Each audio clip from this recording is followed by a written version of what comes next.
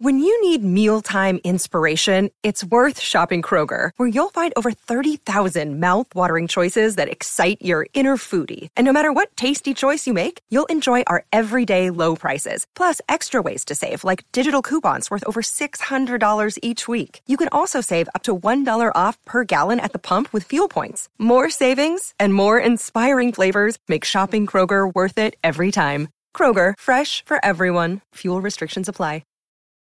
This episode is brought to you by Reese's Peanut Butter Cups. In breaking news, leading scientists worldwide are conducting experiments to determine if Reese's Peanut Butter Cups are the perfect combination of peanut butter and chocolate.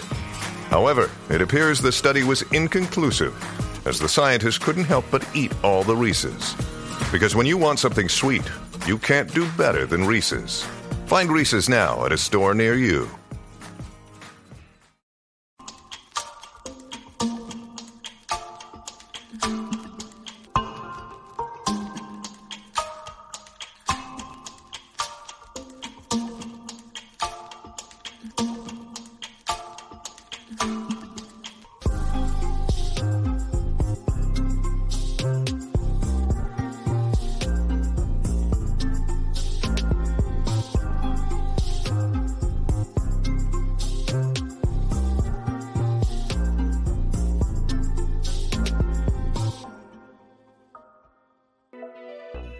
This is the XNC Podcast, your Xbox newscast featuring Colt Eastwood, hosting industry interviews and gaming talk live on YouTube every Monday night at 5 p.m. on the West Coast, 8 p.m. on the East Coast. For all of you listening around the world, XNC Podcast is available on demand on Spotify, Google, and Apple Podcasts.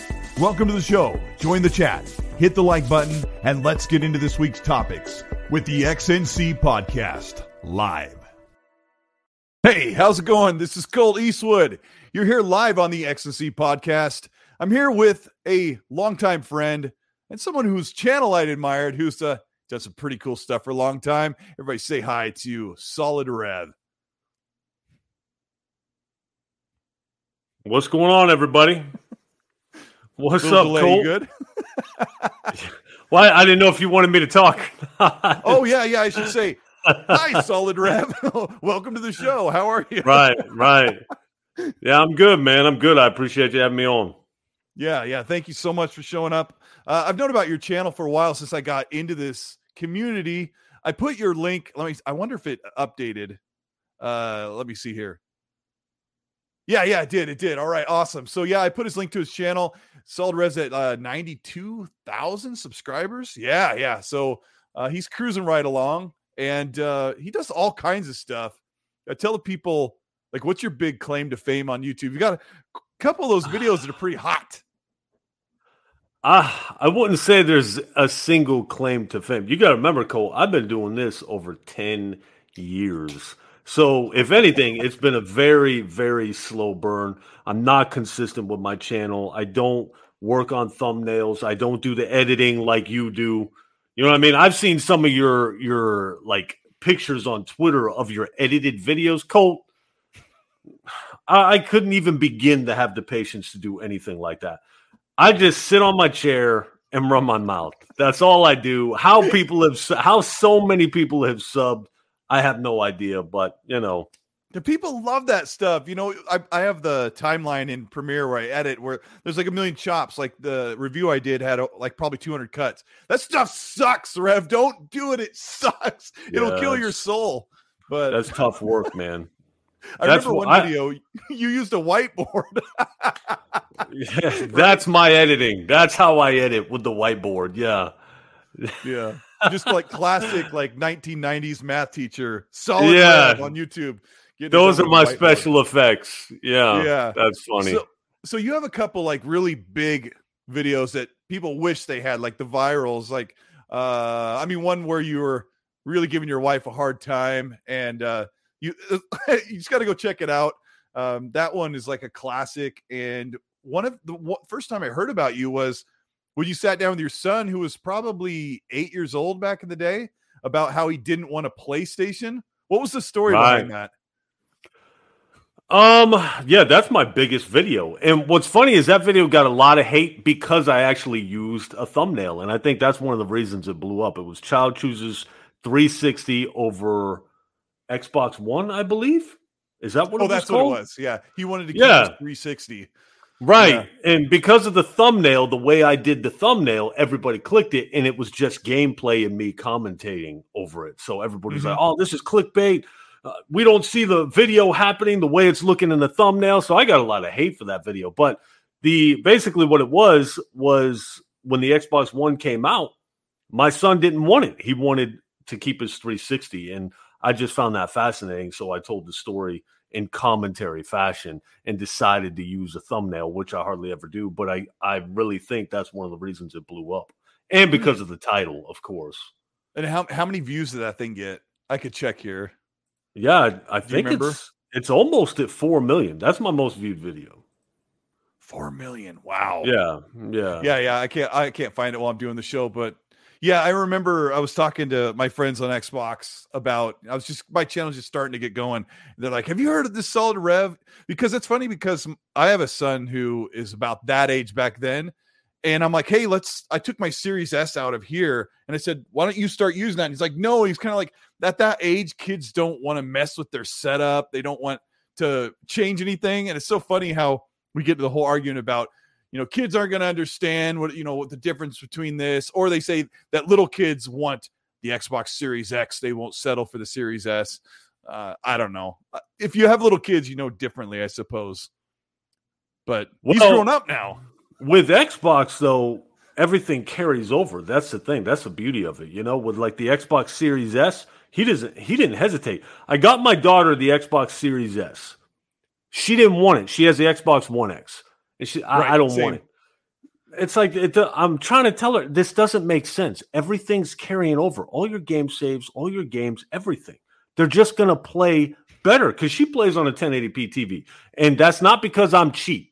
I've tried to get her a new TV. Birthdays, Christmas. She never wants a new TV. She always wants different stuff. So I'm like, you're on a 1080p, the Xbox One X. You're not getting the full benefit anyways.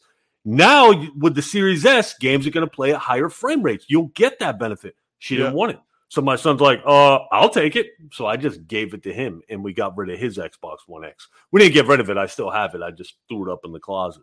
I feel like we're having like the same at-home, like, child technology problems because I'm going through the same thing. I was like, because my other kid is playing on a 1X on a 1080p TV, one that I used to have like 5 years ago. And I'm like, let's put the Series S in there. It's like, no, everything I have works great. It's like, it's going to be trying to talk to it. It's so funny because we spend so much time talking to people on social media that understand the ins and outs of tech and trying to talk to your kid about, well, everything's going to be at 60 frames per second with HDR. It's like right over a kid's head.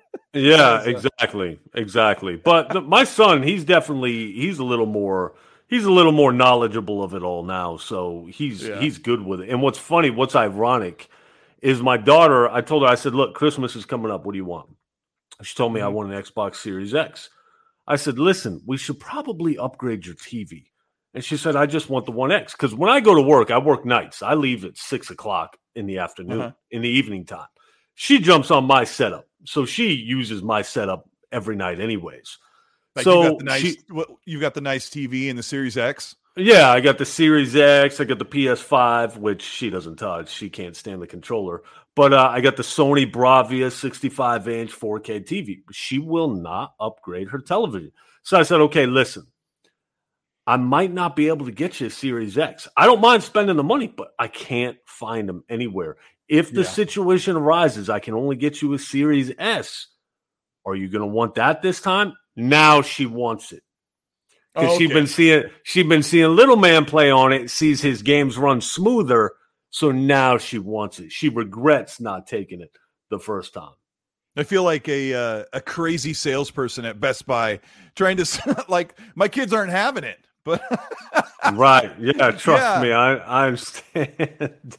Yeah. I've got this old RCA TV that I used to game on, and I want to get rid of it. I'm like, just let me buy it, even a TCL. And we have too many TVs in the house, but What are you going to do about it? But, welcome over 300 people here on the X&C podcast. Solid Rev and I are just kind of warming up, talking about gaming setup with our family, but also about his YouTube channel, which, I mean, nobody does this like Solid Rev, where he sits down in the chair, sets the camera up, his phone across. It's your phone, I assume, and you just talk. And I've DM'd you behind the scenes like you did. You did this really great Death Stranding review. And you convinced me that I need to play the game. And I DM'd you and I said, Rev, I know, like, because you said you don't have much time. You cranked out this video in between the weekend, between work. And I said, if you grab some of your captures and just redo that, just put a couple of cuts over the top of you, just cut it in and out. And you're like, Colt, that's a lot of work. I'm busy. And I'm like, oh man, I wanted to, because it's so good. So good. So I mean, you've got too much work. Yeah, I hear you, man.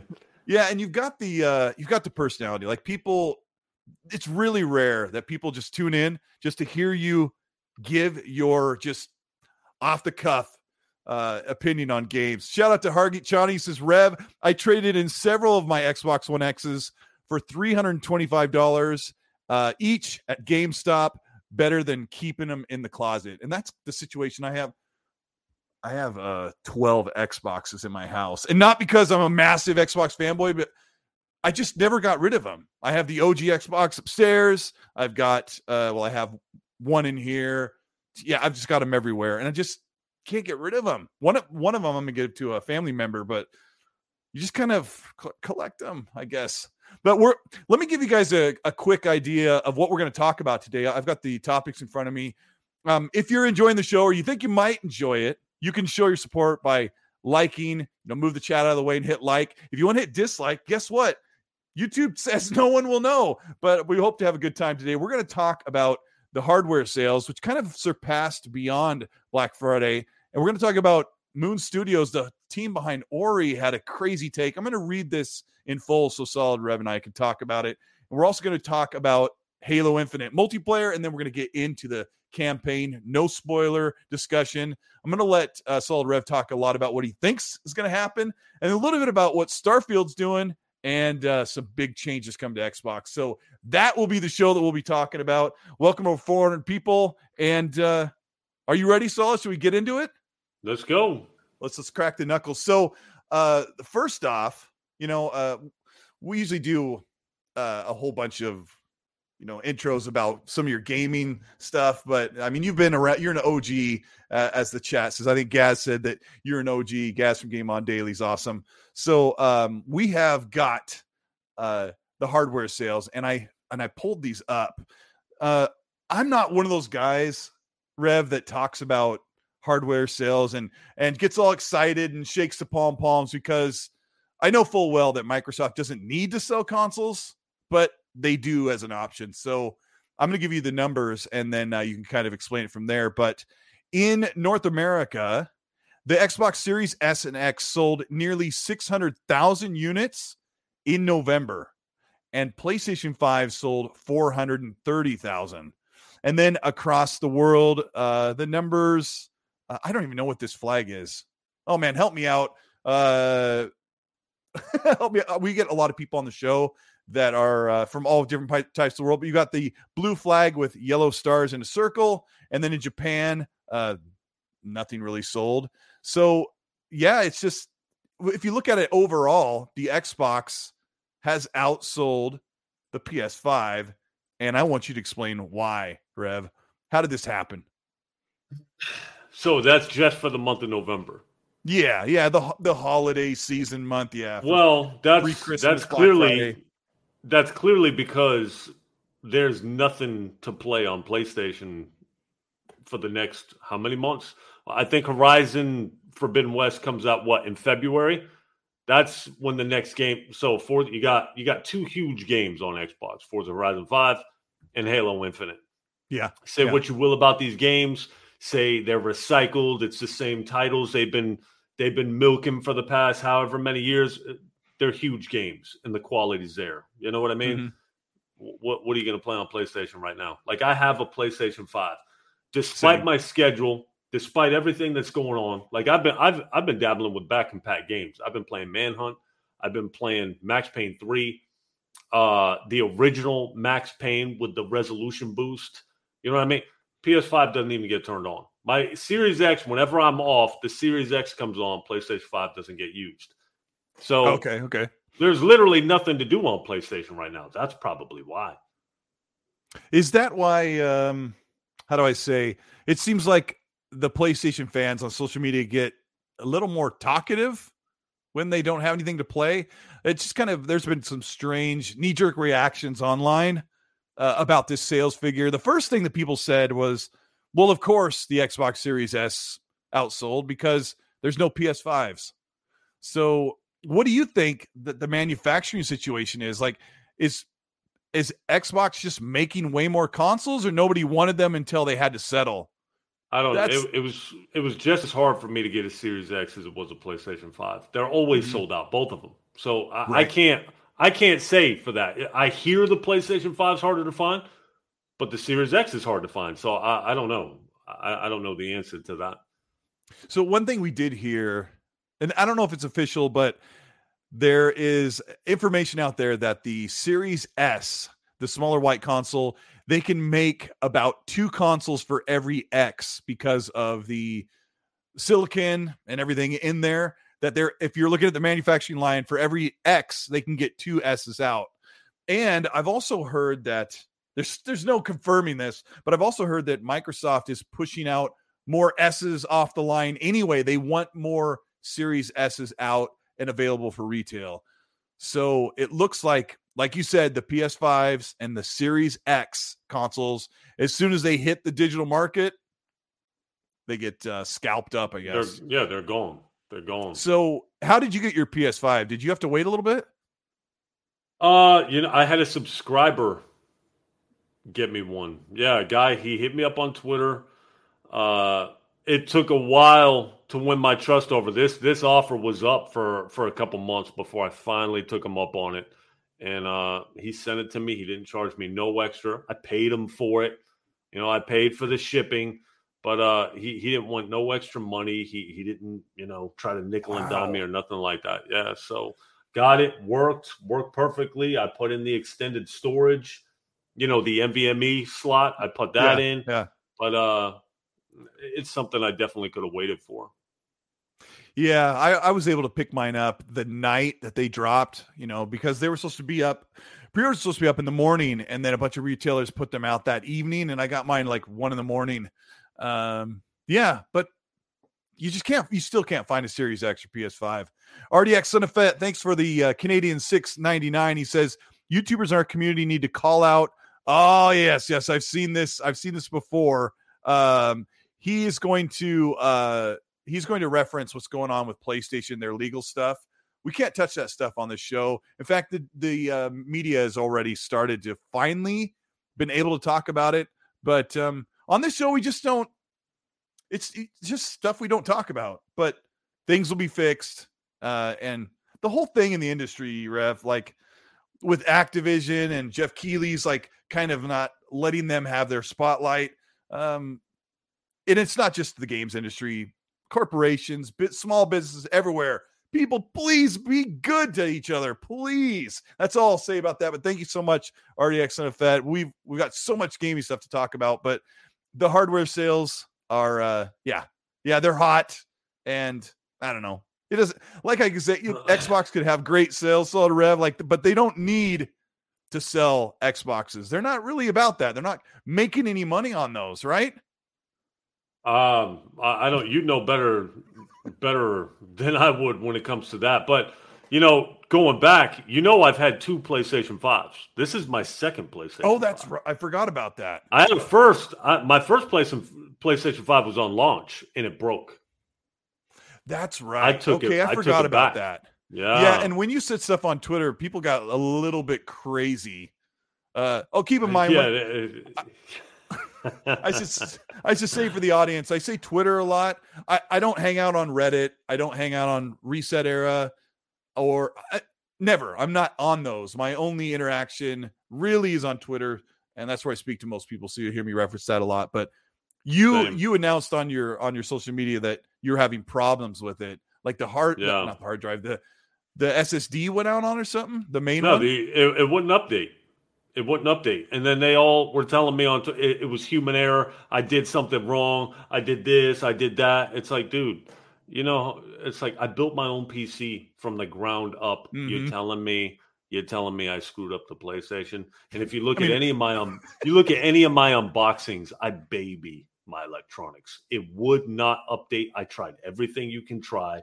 I looked at tutorial videos and anything you can do. I reset the whole system. It was busted. It wouldn't update games, nothing. The Wi-Fi was messed up. I hardwired it. Nothing would work. So I sent it back. What did you end up doing? Did you send it in? I sent it back. I took it back to Best Buy, and I get real angry when I have hardware issues. You know what I mean? So he's I've been a PC gamer. I know about it. We can exchange this. He says, we don't have any in stock, but I can get one from another store in a couple of days. I said, wrong answer. I don't want to get this shit out of here. You know what I mean? Really? So, yeah. So I just told him, just take it. Give me my money back. And then I couldn't find a PlayStation 5 for nothing. And that's when the guy. That was the wrong move then. Yeah. Oh, man. It was, but it wasn't. Because like I said, I got the PlayStation 5.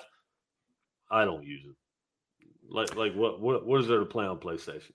I look at mine over here. Yeah, I'm not. I tried the Kena Bridge of Spirits and didn't love it, and just kind of set it aside. And I've been busy with Xbox games, and you've been playing the back and pat stuff. And I remember I DM'd you. I'd heard that Max Payne 3 was coming back and pat. I also heard that it was FPS boosted. It wasn't. What the crap?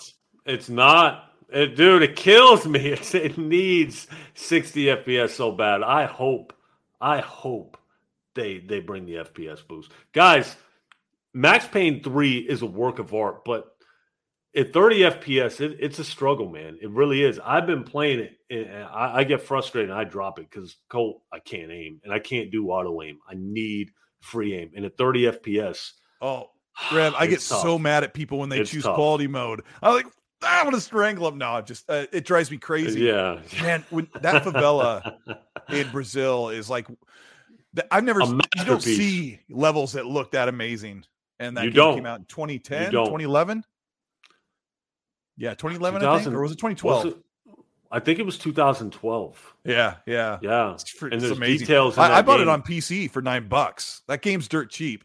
When you'll see it on sale 100 times, but yeah, and PC you can max it out and see it in all its visual fidelity and just the physics and everything. It's just a masterpiece. Yeah, it is. Yeah, I don't know. There's definitely plenty to play on the consoles, especially right now.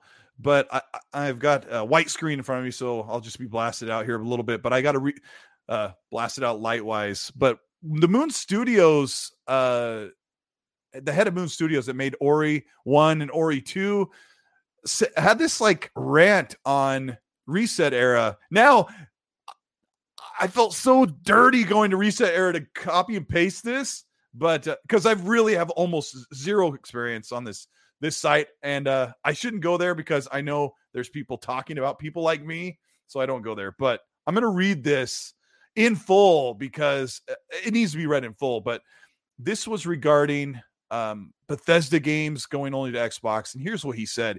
He said, I don't agree with Phil on this one because there is only secondarily about money. So I'm not sure why he understands what Bungie really wanted. I'm sorry, it was about Bungie deciding to go multi-plat with a big game like Destiny. So he says, as a developer working for a platform owner, you're obviously going to limit what benefits the platform owner the most. I think Bungie was interested in creating their own platform, a game that you can play anywhere on every system. That'd never be possible in Microsoft, even today's Microsoft. Would Microsoft be okay spending hundreds of millions of dollars on a game that the developer also wants to port to PS5 so that everybody can play together? I have my doubts. So think about this, Rev, about how he's talking about Microsoft building a big exclusive, like even if it was Halo Infinite, and build it to be on PS5. Like he thinks this is what they should do. He says, I think Microsoft is in a weird between a rock and a hard place position where they're saying that this is the vision they want to see happen in the future. No artificial walls, no boundaries, but they're not necessarily acting accordingly. I think most people because of other parties aren't playing along, Microsoft would probably keep going into this direction if other parties would participate in it. Nintendo and Sony would allow some of their games to be playable on Xbox, but that's just not where their industry is at this point. These corporations still very much believe in walled gardens and are scared of change, so be it. I'm going to take a break from reading that for a minute. Are you kind of catching his tone in this when you hear that? Yeah, he's saying he wants his game to be on every system, not just on Xbox. So, like, he made Ori, and Ori was on Xboxes and PC, and then Nintendo Switch, but it didn't go to PlayStation. So, is he lamenting the idea that his game never went to PlayStation and got an additional 2 million sales? Absolutely, that's what it is. Yeah, they want to maximize their profits, so they want their games to reach as many people as possible. Yeah, I mean, it's clear as day. That's what he's doing. So I guess the problem stems from these developers that strike deals with PlayStation, or they strike a deal with Xbox to make a timed or a full platform exclusive.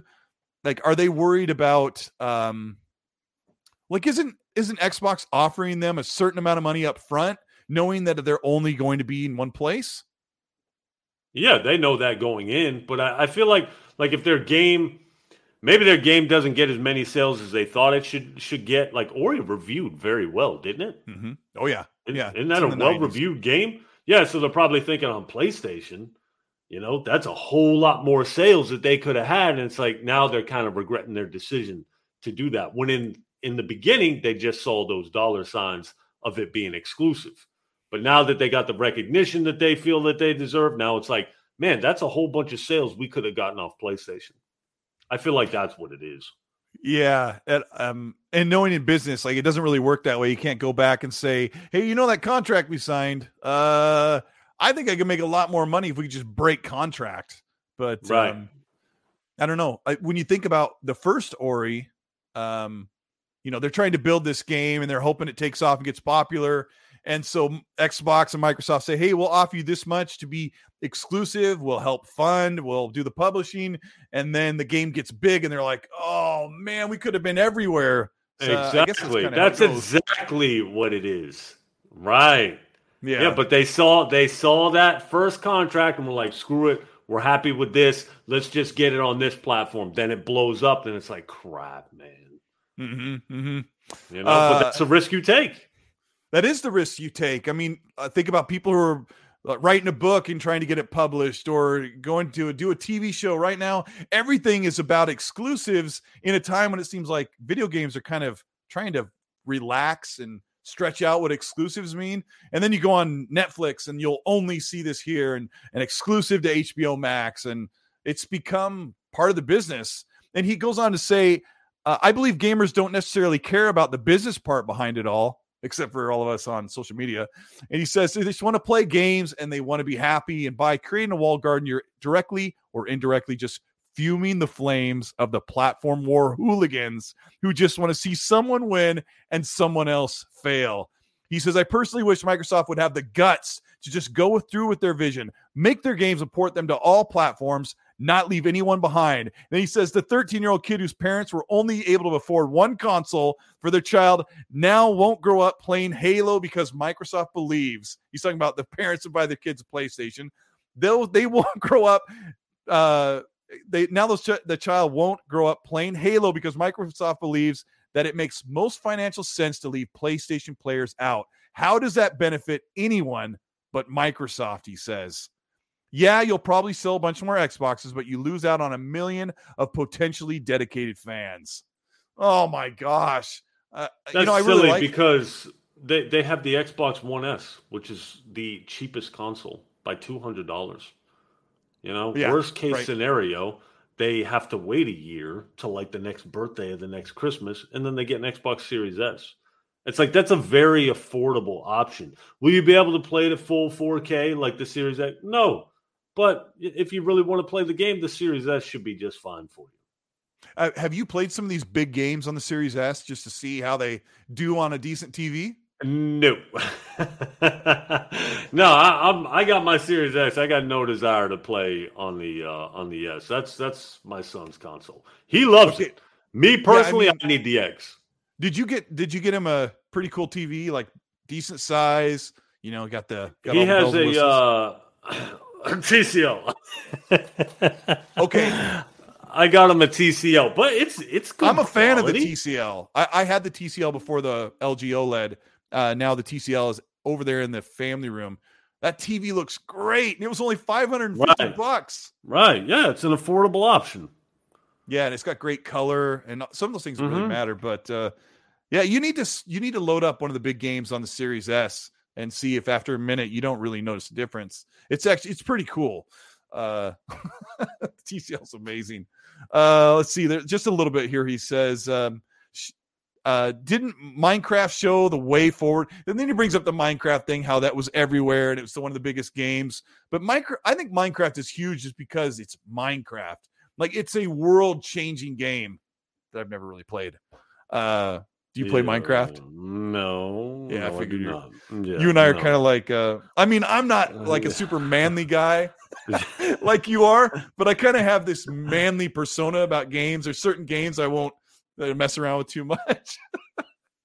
But I was watching my son play Fortnite, and he has the Mandalorian outfit, and they're doing some cool stuff, and I'm like, this is Fortnite? Holy crap, that's kind of cool, but, I won't play it because I'm too manly for Fortnite. No. No, it's not that. I don't play Fortnite because of the building. The building is what takes me out of Fortnite. I'll play Fortnite, especially with my daughter. I just can't build. I just can't get it down, and I can't put my gun down and start pulling out, blueprints. It takes a special skill. Yeah, no, me neither. Yeah, so let's see. Yeah, he just kind of goes on to say that Microsoft should bring their games to everyone. But he does mention that PlayStation and Nintendo won't do it. But then I see a lot of fans say, well, Xbox is the only one saying when everybody plays, we all win. But they don't put their games on PlayStation. So why? Like, why is that a problem, Rev? Because they've... You know how I am. I've always thought that exclusives have their place. For me, exclusivity always drove consoles for me. Yeah. You remember when Xbox put their exclusives on PC, and I have an exceptional PC. I don't have a slouch PC. I got 3 SSDs. I got a 2080 Super. I got a decent processor. I got a good PC. So that should have been good news for me. But I was upset, not because I care that they're going to PlayStation, because I own every system. So it's like I feel like my console lost a little bit of worth. I feel like it's like, why did I invest in this if I can just play it on my PC? But as time went on, and like just recently, I made a post on Twitter. I was on Forza Horizon 5 on the Series X, and then I fired Forza Horizon 5 up on my PC. The save carried over. I was able to adjust my FOV on the PC version, and it kept my save progress. I said, you know what, man? This ain't a bad thing. This is a good thing right here. Oh, yeah. Because it works seamlessly together. Now, whereas PlayStation won't do that. Your save ain't going to carry over to the PC version. You're going to start all over. It was a good thing. Your save won't even move up to your PS4 or your PS5 without paying for PS Plus, which gives you cloud saves. Saves have to be enabled. They're not retroactive. I renewed PlayStation Plus. Right, I think I renewed it when I got the PS5 because I hadn't had it for a little bit. I had to take the PS4 in the other room, and I had to sit there and manually go through every save in every game that I wanted to push forward and push them to the cloud that I now had access to with PS Plus. We're going to get into that actually a little bit later on the show, because that kind of ties into PlayStation trying to compete with Xbox with the online stuff. It's just not, and I'm not having it. But let's talk about Halo Infinite and the XP problem, the progression problem. You play a lot of multiplayer games. I want to hear your take on where you think 343 and Halo Infinite multiplayer is sitting right now and where it's going in the near future, or this year even. Okay. I used to play a lot of multiplayer. I didn't buy Vanguard. I have about an hour in Battlefield 2042. Now, out of all 3 betas, Halo, Call of Duty, Battlefield. I have, without a doubt, the most time in Halo. I thought it played good. Now, don't get me wrong. I had moments where I wanted to smash my computer screen, but that's multiplayer. You play multiplayer, you're going to get pissed, especially me. I have a Marilyn Monroe picture sitting by my front door that's hanging up simply because there's a hole behind it because my childish wait. A little upset. Is this Go ahead. like did you throw something at the wall or are you using the poster to cover up how you're tunneling your way out to eventually escape from the from where you live like Andy Dufresne? I got so pissed off I leaped out of my chair and I started running through the house looking for something to smash. I couldn't find anything, so I just put a hole in the wall over a video game. See, you talk manly. You say, I'm not a manly guy like you. That's not manly, Colt. That's a giant baby, is what that is. That's a giant baby with with a healthy dose of testosterone. That's childish behavior at its finest. And I'm very ashamed of it. But what game were you playing when you broke the sheetrock? I got Call of Duty. Call of Duty. Yeah. Oh, Call of Duty does something unholy to me. So how about the frustration of, a lot of people are, I have some terrible deaths in Halo Infinite multiplayer. I feel like me too. People are unbelievably talented online. Just as soon as 343 gave them the reins to play multiplayer, these people were like, I've been training my whole life for this. Colt Eastwood's going down and all his friends too. So, so you put some time into this beta here. I did. Lots of time. Yeah. I want to say 20 plus hours in the beta. Yeah, but as far as the progression, I see on Twitter a lot of people are complaining about the progression system. Colt, I'm ignorant on that. I don't know. I didn't look at the progression system since it's come out on retail. I have not put that much time into it. I've played maybe 10 games. I had fun. I dominated in the games I played, but I know it's just a matter of time before you get put in that lobby of those dudes running in a flying V. I don't know if you've seen the Mighty Ducks. They're just coming at you 4 deep. I'm by myself, and they just steamroll you. And I go like 3 and 15, and it's like I don't even want to play the game anymore. But I hear the progression's broken. I don't know. I didn't even pay attention.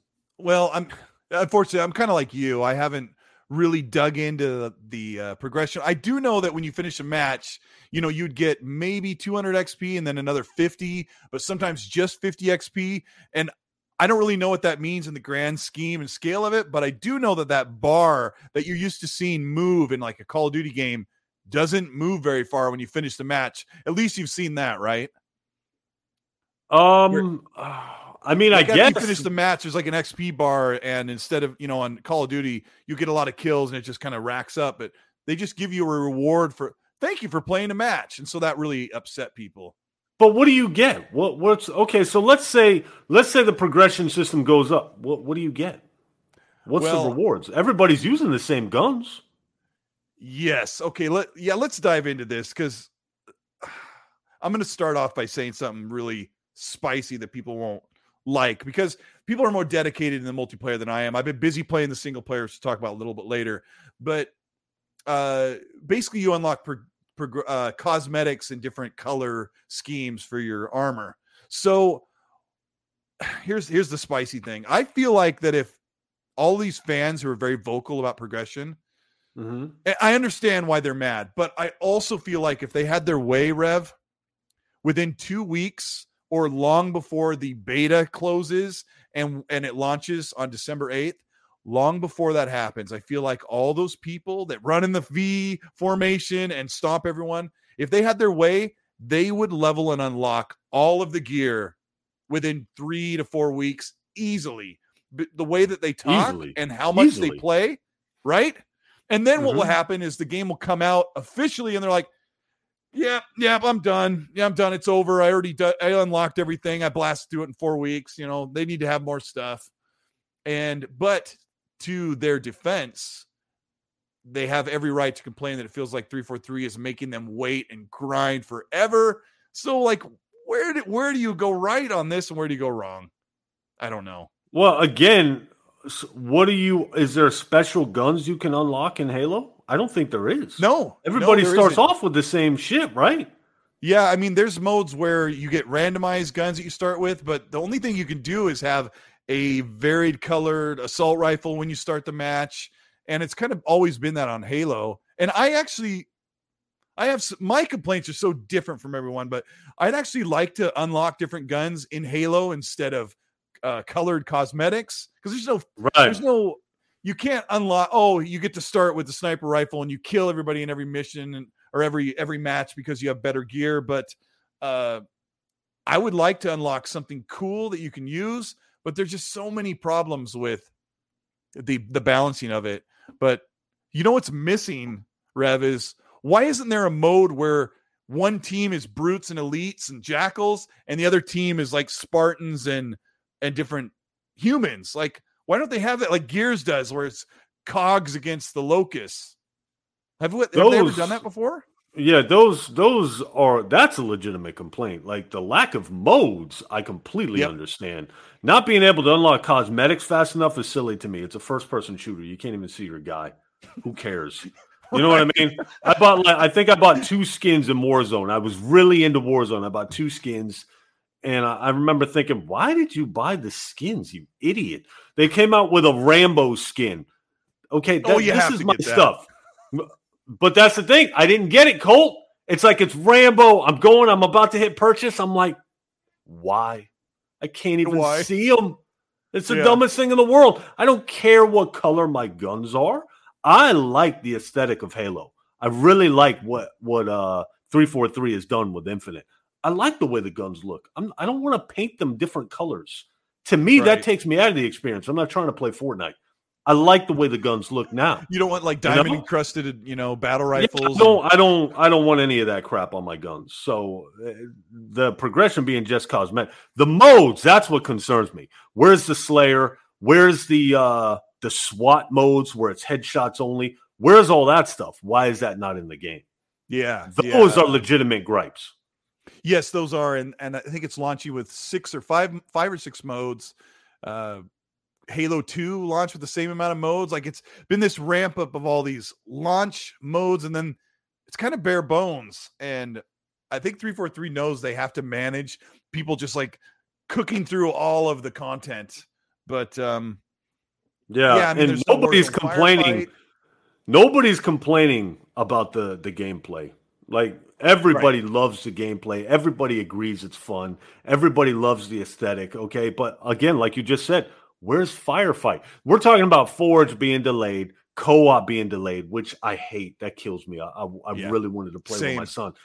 Firefight in Halo Reach was amazing. And the amount of options, the sheer amount of options you could go in and tweak for Firefight was crazy. With like 5 or 6 different maps where you could set up those scenarios. No mention of Firefight. Did you play Warzone Firefight in 5 where like it drops vehicles on the did, but you can't do your own lobby. I had to join public lobbies. I couldn't really get into. I'm a very private guy when it comes to my online game. I don't play with a lot of people. I like to play with my kids for the most part when it comes to online. And when I couldn't go into my own lobby with them, I just kind of hung up Firefight. Yeah, you used to be able to you could just go solo and try to survive for 2 rounds and get stomped. Right. Just have you and your people, and that's it. Yeah, ODST had that in Reach, and they've kind of evolved it. But those things are really important. Shout out to Zach Zavis for the $10 super. He says infinite hype. Like, people are excited today because the game's getting good scores. We'll get into that in a minute. Yodani Quezada says with the $5, they could play Halo Infinite on a phone or a budget PC at 1080p, 60 hertz for just $1. He says Xbox is the most open, closed platform there is, least barrier to entry. Yeah, that's there are way more places to play than PlayStation. PlayStation is going to change that. We'll get into that a little bit. Somebody said you're being sexist saying I only play manly games. Yeah.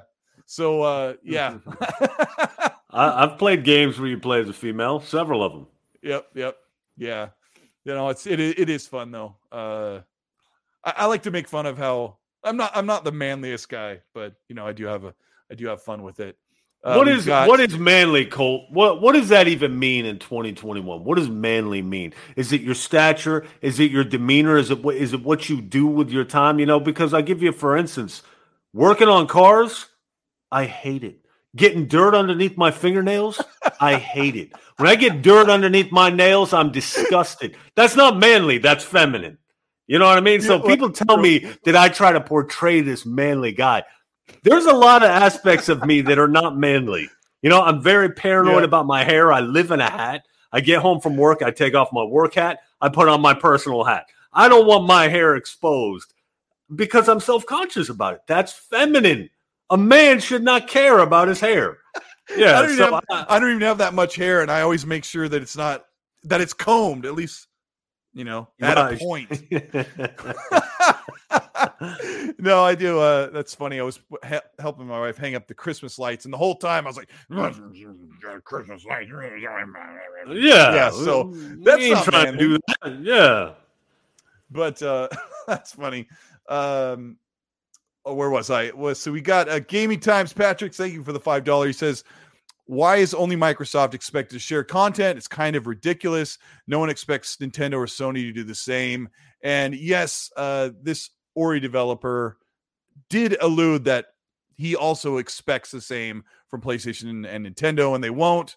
But we just see it all the time, don't we, Rev, where people were just always expecting Microsoft because they didn't have exclusives for 10 years. Like there was nearly a decade where they hardly made anything.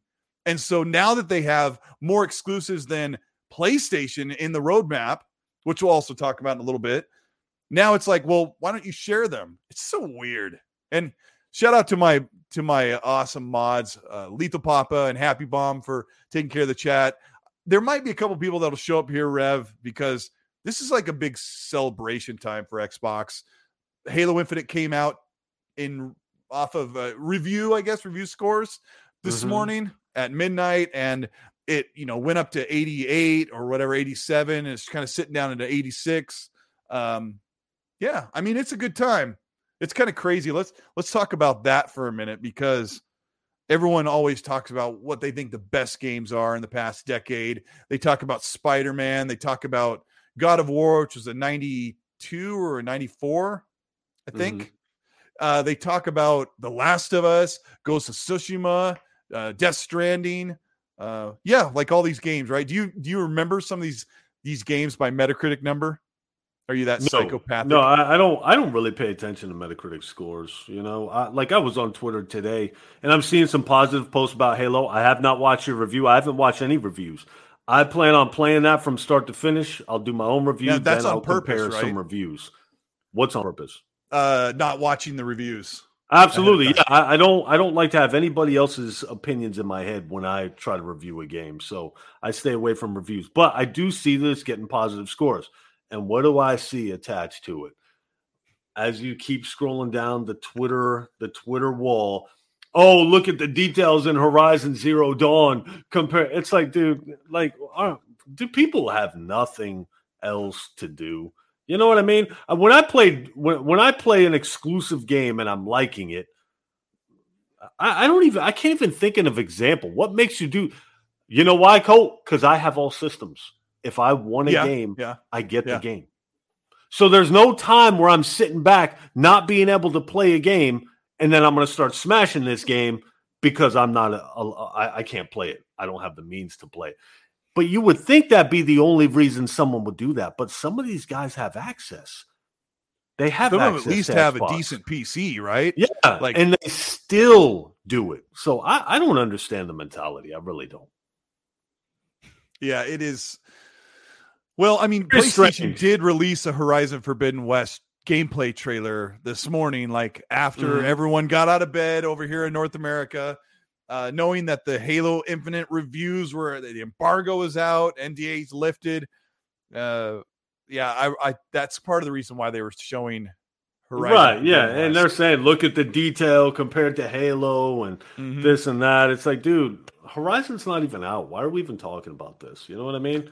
Yeah, it's Halo review embargo. Whatever, man. I don't care. Listen, I'd rather play Halo Infinite over Horizon Zero Dawn any day of the week. I got the PC version, beautiful game, and because of the reviews, you got guys saying it's their favorite game of all time. I've forced 20 hours into that game on Steam. Forced it. The combat is trash. I don't care what anybody says.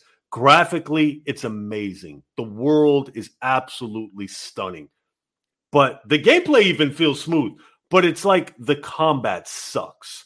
Shooting dinosaurs with arrows, these robot dinosaurs, the human combat felt very lackluster. The story is just, the voice acting is very mediocre. I'm just not interested, man. So you can have the best quality as far as graphics in the world goes. If the combat falls flat, I don't like it. And the Halo combat feels awesome to me. So I'm really looking forward to playing the campaign. I really liked Horizon Zero Dawn, but it's a very long game, and it told some cool stuff story-wise, but that was there's some complaints about that game, but looking at the new one, it looks amazing. But until you're out in the open world of Halo Infinite with that combat that you've only experienced the combat right now, most everybody here, of shooting other Spartans. There is something else entirely when you're shooting jackals and grunts and brutes and elites that are taunting. So it's been really great. I do want to talk a little bit about the Halo Infinite campaign, and I want to take a couple questions, but there's all this story stuff that we won't even get into whatsoever. There's cutscenes and stuff that would take a different type of explanation that wouldn't even happen here. So you don't have to worry about that. But I can tell you that open world is the best place to be in a Halo game. What are you expecting? Because you know the gunplay and the multiplayer. I do. And if that carries over to the campaign, I'm looking forward to it. And it's good because I haven't looked forward to very many games in 2021, Cole. I got to be honest with you. It's been a very lackluster year for me. Forza Horizon 5, quality all day. But it doesn't feel too different from the other Forzas. You may think it does. I don't know. For me, it doesn't. It feels like Forza Horizon 4. I still like the quality, but it's like I feel like I've been there, done that. Halo, I haven't played Halo in a long time, man. So a Halo campaign, I'm looking forward to this. I'm looking forward to diving into this. And it's open world, the aesthetic, the sound effects. 343 brings the best gun sound effects in the business. And I love sound effects, good sound effects in games. I love it. Yeah, I'm looking forward to it. I actually highlighted a couple of parts of the sound in my review, and I would like to try and, if I could change my setup here, I'd like to try and play some of this without any sound. Let's see if I go like this, and I go like something like that. Come on now.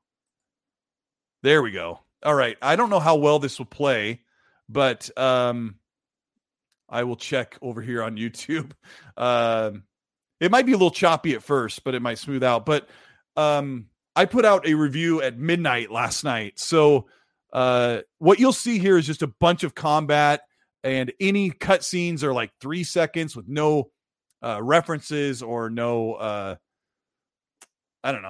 context. So when I make these reviews, I understand that people don't want to see the game or they don't want to get anything spoiled. And so I leave that very, very vague, but this is definitely the most fun Halo I've played in a long time. And Halo Reach is up there, one of my top games from Halo. But here's something funny, Rev. Show me talking here for a second. Did you realize that 343 has had Halo slightly longer than Bungie did at this point? No, I did not know that. That's crazy. So here's the timeline. Halo started in 2001, and Bungie took it all the way to Reach in 2011. Now, 343 has had it since, well, even longer, because in 2011 is when we got Halo 4. So Bungie was working on Halo 4. So they've had it for the last 10 years and a little bit longer than Bungie has. And a lot of people say things like, oh, Bungie made the best Halo, and they have the highest rated Halo games and some of the most loved. But it's kind of funny to think that 343 has had this game long enough to know, hopefully to know what they're doing. I got to ask, it's a crazy loaded question. Do you think 343 is the right team for Halo moving forward?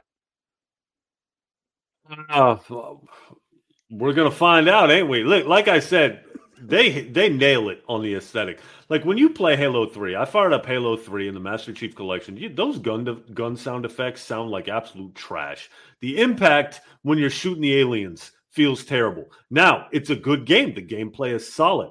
You fire up Halo 4, you fire that assault rifle, it's like, this is what it was missing. Everything feels more impactful.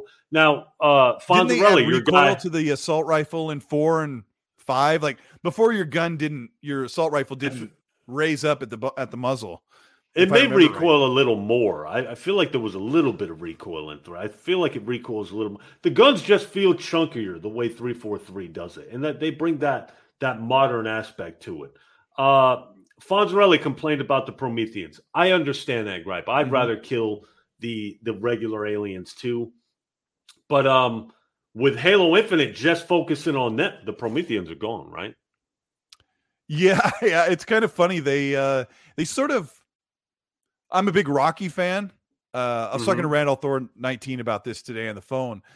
They sort of did like the thing in Rocky Balboa in 06 when he came back and he's going to try and get back in the ring as an older boxer.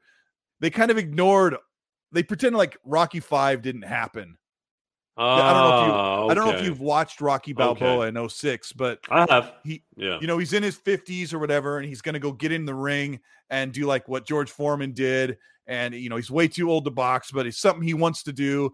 And they totally just ignored everything with Tommy Gunn and the whole mess, other than him still being poor. But they sort of did that with this Halo. You don't have to hear about Locke. You don't hear about Team Osiris or Blue Team. It just picks up with what's going on with Cortana and Master Chief waking up like, where am I? What happened? So yeah, that's basically the opening of the game. So yeah, they've gotten rid of that. So okay, good. Yeah, I look forward to it. Like I said, some of the gameplay elements, like the map design and stuff like that, the multiplayer may have been better in the original Halos, but I didn't play too much multiplayer in the old Halos, so it's hard to say. This campaign looks phenomenal to me. We're gonna find out. I'm gonna play it through, and I'll do a review on it. Yeah, if you're watching this, you're looking at probably well over 100 Xbox record that. I did a lot of, when something cool would happen, I'd say record that 30 seconds and I would cut it down to like 10, 15 seconds. So you're seeing a lot of clips of great moments. And when I'm playing the campaign, I just had so much fun with the gunplay. One of the things that is missing with the guns, Rev, is they added some new ones, but the enemies you're shooting, they didn't bring in any new aliens. So the Prometheans are gone. So you got your brutes, your jackals, grunts, and elites. And that's pretty much, and the hunters. So those are all there. That's so funny. But I don't mind that. I don't mind that they didn't add any new aliens. I don't, that doesn't bother me any. This is your gameplay that we're watching? Yep. This is the cut of my review without sound. And if anybody wants to watch it, it really is. I don't mention anything as far as story other than saying that you have this new Cortana called the Weapon, and she's naive and innocent, and Master Chief's just trying to save the world by dropping onto the ring. And I don't really say anything about the story. I just want people to experience it for themselves. But the world is just so much fun to be in. And those people who compare it to Far Cry, it's not really that. It's like Halo Unleashed. I don't know how to explain it, but I don't know. You're looking at kind of a lower quality stream through StreamYard. I'll upgrade this show later using some better internet solution, but I got enough stuff to worry about right now. But the game's fantastic. If you do want to go check out my review with the audio off, you can also do that. But I'm really sensitive about spoiler stuff. So somebody in the chat asked if I had the same problem at the end with Dealer, and Dealer kind of was pretty open about the end of the game. I love the game all the way through, so that's pretty much all I'll say. I really enjoyed it, and just that, I don't know, these battles, I mean, you're seeing this, right? Kind of getting an idea. No, I'm saying it looks good. Is this Series X gameplay? Yeah, and if you're looking on StreamYard, it'll look a little bit better, but on YouTube, the bitrate gets hit pretty hard for live stream. But yeah, it also this looks good. This looks good to me, man. This looks solid. Yeah, and it also caps it to 30.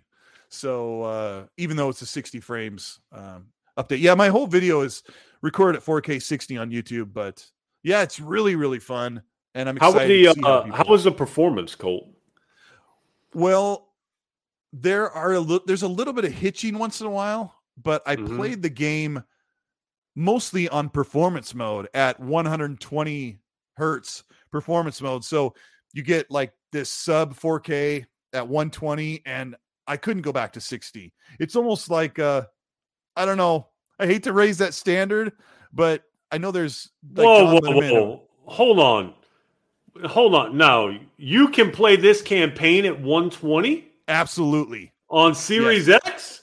On Series X with FOV all the way up. All of this footage is at 120 FOV, which normally that can look really stretched on the outside skirts of the screen. But for some reason at 120, it looks perfect. It looks totally normal. And then when I put it down to, it wants you to be at an FOV of 80 by standard. And then it just looks like it cropped. It's hard to explain, but that's huge. That's a big deal. That is a big freaking deal. See, somebody posted a screenshot of Red Dead Redemption versus Halo Infinite. I saw that on Twitter. Yeah, I mean, Red Dead Redemption is one of the best games ever. 30 FPS on the Xbox console. You can run this is it an open world game or is it like Destiny? It's more like Destiny. You know what? I'm going to call it an open world game because there is one map that is, I said in my review, like 2,500 meters across, and probably I didn't say how tall. It's mostly tall north and south than it is wide. It's like if you took the ring, right? You know, have the ring where it's broken. It's like you took 1/4 of it and sectioned out and said, this is where Halo Infinite takes place. So it is fully open, but when you go into missions, it has you go into a structure, and then loading screens are like 6 seconds.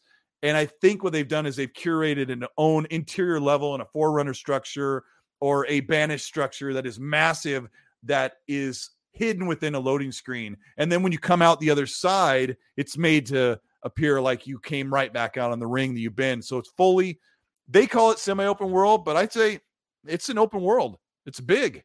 You can get in a Wasp and fly all the way, or you can grapple and run all the way.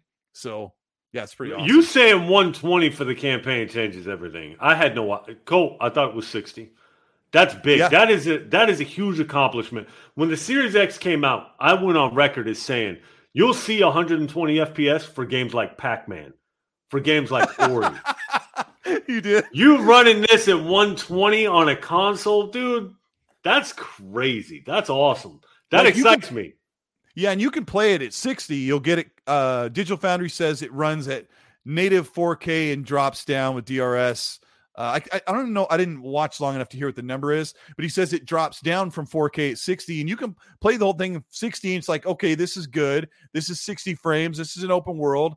But then when you change the performance, foliage comes down a little bit and some LOD, but that's at 120. It's so worth it for 120.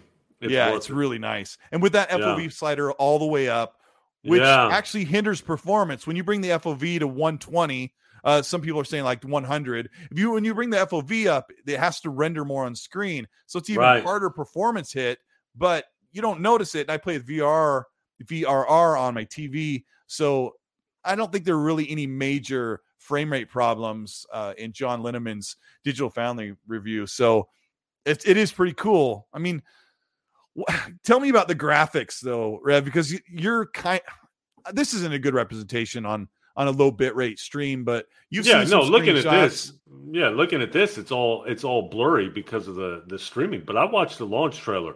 To me, everything looks good. This is my type of game. Again, the aesthetic, I like everything about it. I like the way the guns look. I like the way they sound. The only thing that bothers me about Halo to this day are those little tiny grunt aliens. Not the brutes. I don't mind those. Those little tiny grunts drive me up the wall. I can't stand how they look. But from everything I've seen, yeah, this looks yeah. good to me. Yeah, This looks real good. Look at that assault rifle right there. Yeah, the commando is awesome. Yeah, awesome. So there's two enemies that will kill you in the open world. One, of course, would be the hunters. Everybody knows the hunters. They've got the big hunchback and the spike, and they can only be shot in the back where they have the bare worm body, right? Believe it or not, the hunters are more defensive than they've ever been, and it drove me crazy. I was also talking to Gaz from Game On Daily, and we were in a party chat playing separately, and we were both like, oh my gosh, like they're so difficult to kill. And the other enemies, surprisingly, that will destroy you are the jackals with the yellow shields. Like, they have the blue sometimes. The yellow shield is stronger. They shoot with little the little hole in the shield. Those guys not the sniper jackals. Are you talking about the sniper jackals or the regular or they're ones? holding a plasma pistol, or they're holding a needler, and they're just popping on you. The funny thing about the open world is, Rev, you're gonna love this. Like, you have this big open space, and you see this little outcropping of enemies. You go over there, but there's jackals or even grunts with a plasma pistol up on the mountain behind you, and they're just like, and they're shooting at you, and you're like, I'm taking damage over here. So you really have to be on your toes. It makes it super fun. So yeah, it's really good. Let's see. We got it looks good. 13 LV. Thank you for the $5. He says, how can we compare Horizon and Halo graphics? Completely different art styles. And if you're talking about Horizon Forbidden West, yes, they're both. Horizon Forbidden West can have a bigger world, but Guerrilla Games makes some of the best looking games in the business. So yeah, but this is going to sound a little salty, Rev, but everything you do in Halo, you're doing with your controller. Like, if you grapple shot, do this combo, you're doing that because you're using the left stick, the right stick, the trigger, the face buttons, the bumpers, all in concert so you could pull off an amazing move. But in Horizon Zero Dawn, sometimes it is just press square, and she does something amazing, and the game takes over for a few seconds, and the camera comes in and shows you this awesome animation, and you take down a robot dog or robot dinosaur, right? That's where I compare the difference. There's some moves that I pull off in this video that are amazing because I experimented with them, and you guys don't get to experiment with the grapple shot really in the multiplayer. That's the problem. You feel like you're limited. Have you been using the grapple shot in multiplayer? No, I hardly ever get the grapple shot multiplayer, but I see you're using the hell out of it in the campaign. Yeah, there is one. You can upgrade it. There's one upgrade toward the end where it goes into third person, and he does like cocks his fist back and I hit a brute so hard he backflips like 30 feet. And every time, the sound, the visual feedback, everything's just totally awesome. So everybody's going to be pretty excited when they get their hands on this sucker. Yeah. Let's see. I may buy it. I may just buy it on Steam so I can use a keyboard and mouse, because I don't have a keyboard and mouse for my Xbox. So you've been playing the multiplayer with keyboard and mouse on your PC lately? No. I tried with keyboard and mouse, Colt. There's something different about Halo with keyboard and mouse. I get smashed. I can't. You want to buy it on Steam and play it with an Xbox controller on your PC? No, I want to play the campaign with a keyboard and mouse. Oh, okay. The multiplayer with a keyboard and mouse, I get destroyed. Absolutely destroyed. I got to use a controller. Yeah. I mean, I just feel like I can point anywhere and do anything. Like, you can be in the middle of being attacked, and I can look at the top of a ledge of a rock or a building or anything and grab it and use it to get out of death. It's really amazing. One of the things I've said a couple times here is that dying in heroic has always been such a reward, because I'm doing really cool stuff. I feel like John Wick sometimes when I'm playing the game, because I'm turning and burning and blasting people as quickly as I can, trying to line up headshots and using like collateral damage to take out enemies. And then somebody will kill me, and Master Chief will ragdoll and slide to the grass, and I'll laugh. I'm like, oh my gosh, that was amazing. How did he get me? And then you have like a 3-second loading screen for respawn. And I'm like, okay, I'm right back at the beginning of the fight again. I'm going to do it this time and do it way better. So, it sounds fun. It is so good. I can't wait. UWU said Cole Eastwood's skill up and Moist Critical both said the open world was lacking and mainly just clearing outposts, saving Marines, and killing VIP targets. Do you feel the same way?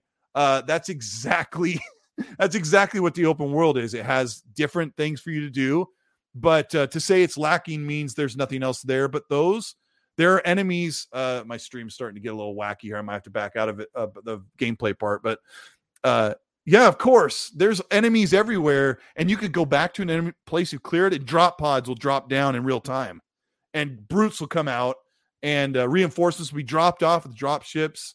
The world's pretty alive, and it's not a complaint whatsoever. But I do know that Skill Up. Do you watch Skill Up's reviews, Rev? Here and there. Here and there. It depends on the game. Yeah, he's really, really super talented, but he had some gripes about the open world, but I don't know. There's more to come. I actually talked to somebody who said there's more to populate in the world with future expansions. So I'm not quite sure. 343 does need to, here's the score. 343 does need to let us know how soon they want to do updates for the campaign. So here, I'll change this back here. There we go. Now you gave it a 9 out of 10, Colt. Why'd you subtract a point out of curiosity? What kept it from being amazing to you? That's a really good question. So the story is told decently well, and some of the things so funny. Like I talked to Gaz, he loved when you're inside the Forerunner structures in these long enclosed, creepy, ominous places. He loved that, but I love the open world more. So I felt like there was long missions where you weren't out in the open, which is where I always wanted to be. The story ends kind of quickly, but I liked how it ended. So what I do in my reviews is I base it on presentation, which includes graphics and audio, and then I base it off of gameplay, and then I base it off of the story and how the story makes you feel or how you react to it, and then replayability. And after you finish the game, this is cool. You come back out through the front door and you're back out to your world that you were working in before the game finished. So it doesn't just end like the old Fallout 3, like your open world is there. So that is cool. So what I did was I counted up all 4 of those criterias divided by 4, and I came up to like an 8.8. And then when I look at the overall game, how I enjoyed it overall, it's a 9, absolutely a 9. Had so much fun with it. And here's another thing. This is the first time that Xbox has done this. Not a lot of people know this, but about a month ago, they sent me a Insider Hub link inside the console. There's an app called Insider for people who are in the Insider Hub, and they had a game we downloaded there with, I can't say, but it had a stock picture that wasn't Halo, and it had a code name. And we were told to download this app, and it had a description about about collecting plants as a botanist. That's all I'll say. That was the Halo Infinite game. No achievements, no carrying over progress. So I played on heroic. I cleaned out almost the entire map after I was given the open world. After the credits rolled, I cleaned out most of the major stuff. And now I have to do it over again. So here's something that you might like. No, you won't like this because you don't care about cosmetics. But in the game, you can open up these lockers that unlock cosmetic items for your multiplayer character. They all connected between the two. So instead of buying or waiting to earn, if you're out there and vigilant in the open world and looking around and killing the enemies, protecting it, you can unlock armor pieces, coatings, and different things like that. So yeah, it's kind of a big package there. Yeah. How many hours did it take you to beat the game on your first playthrough? I probably put about, there's no way of telling, there's no way of tracking at all, but I think I probably put in about 20 hours between the messing around and the missions. And I talked to Randall Thor today about his review, which I think he's got it up now. No, still not yet. He's still working on it. But he expected to finish it yesterday before embargo, and he said he ran through and just skipped most of the open world stuff. He said it took him about 10 hours to beat all the missions, and that's never happened on a Halo game. Like, how long do you usually spend? Why do you run through? Why do you run through? I feel like a lot of reviewers do that. Right. He played through the preview build, which was like the first 2 or 3 hours, his first 4 missions, and he could only talk on those first 4 missions. And then he decided to wipe his save and start over from the beginning so he could capture everything and make a review. And then he realized he was up against the gun because it took him a lot longer than he thought he would. And most Halo games are, help me out, chat, 6-8 hours maybe or less. ACG says 6 to 15 hours for campaign. But I don't know. I got to ask your opinion, Rev. Knowing I didn't explain everything you do, I showed it in the video, but how much of the open world would you mess around with? I'll tell you really quick. You can find armor pieces for your multiplayer character, and you can find Spartan cores to upgrade the grapple, the drop shield, your regular shield, and you can find a couple different types of collectibles and the outposts. Like, will you mess around with that stuff much? What do you do in open world games? I'm not a collector. I'll give you an example. When I played God of War, I loved God of War. I'm talking about the reboot. I'm one achievement away from my first platinum. One achievement. Whoa. I got everything. And I got it all dynamically. I played through it twice. And you know what that one achievement is, or that one trophy? Collecting all the birds. Like, you got to go around and you got to kill a bird. Colt, I'll die before I ever get that trophy, because that's not happening. I'm not running around and collecting a bunch of birds. So that's armor not manly, pieces, right? It's just there's no interest, and I don't care about trophies. I don't care about my gamer score. So the outposts, I'll go clear out all those outposts, especially if the combat's as fun as it looks. Everything else, the armor pieces, collectibles, I don't bother with any of that stuff. Now, I'll go out of my way to look at some visuals. Like, if I see something that's going to be a nice screenshot, I'll go capture that. No photo mode. There's no photo mode on this. There's no photo mode. So can I make take my HUD thumbnail off?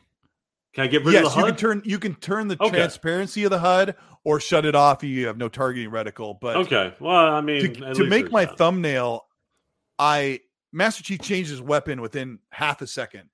I took like 8 screenshots while he was changing his weapon until I finally got one where the gun wasn't in the shot. But I don't know why 343 doesn't have that. Like, I think you literally, I got to ask a developer. I think you literally just unclip the camera and allow it to rotate around the character to do photo mode. I don't know why they don't. I don't know. It's so dumb. They'll add it. I'm sure they'll add it. Yeah, I don't know. Maybe. I mean, there's a couple things missing. No co-op, no ray tracing. David Kirchhoff, thank you for the €5 super. He says, funny, Digital Foundry said that Halo Infinite plays better in quality mode because the massive frame drops in performance mode. 120 FPS to 90 FPS drops. You need VRR. I don't think VRR could smooth out that much of a frame drop. But the problem with when Digital Foundry shows a time graph for frame rate drops, it's usually when something explodes and the camera shakes. And sometimes that doesn't affect your gameplay. How long has it been since you played a game where you couldn't control the character because of frame drops? Ooh, it's been a while. I can't remember the last time.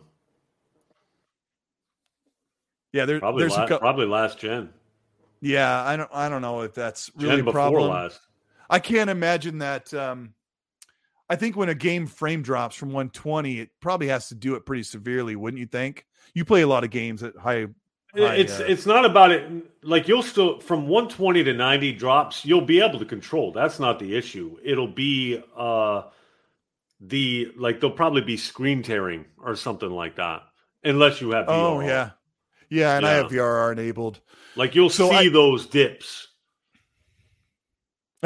So, Sadistic Cowboy says Cyberpunk. Yeah, Cyberpunk was running at 60, but it had massive frame drops when you drove around. It would like pause for a half second when you drive. It's horrible. But yeah, I don't know. People are going to choose quality mode, but I'll stay in performance mode. I'll replay it. How much storage would you need on Series X? I don't know, but you can download the game right now and answer yourself that question. I think my build was like 108 gigs or something. It was less. I don't remember, but I wasn't even sure how much of that I could say because it was a review build, and 343 was really careful about this. They didn't just give us early access because like I did Psychonauts and Forza for review and I unlocked achievements as I played. But this one, it was like totally locked down, G14 classified. So we're going to talk about Starfield. Do you give two craps about Starfield and space games? You know, before we do, a guy said it in the comments that I really would have liked to see a third-person mode for Halo Infinite. That would have been phenomenal. That third-person campaign, third-person mode for the multiplayer. Cole, that would be over the top. I love third person. I really do. Okay, I spent a lot of time with the handheld turrets, and I thought the same thing. They absolutely could just they could move that camera back at all times. I think you could totally play the entire game like that with Master Chief in front of you. And I don't know why they don't do it. It looks so amazing. Like when you're carrying a turret, you're just as mobile as ever. I don't know. It's like they don't want to break the tradition of taking it out of first person, but people have said that. I think that really could work. Oh, man. Yeah, for real. And it would be an advantage if you played in multiplayer and some people were playing in first person. That's why you make it a third person lobby and a first person lobby. Oh, yeah, because you'd have more. You got more FOV. Yeah. You got more peripheral vision in third person. I wonder. Yeah. Being able to see your character, now I care about cosmetics. Now I want to customize my character because I can actually see him. Yeah.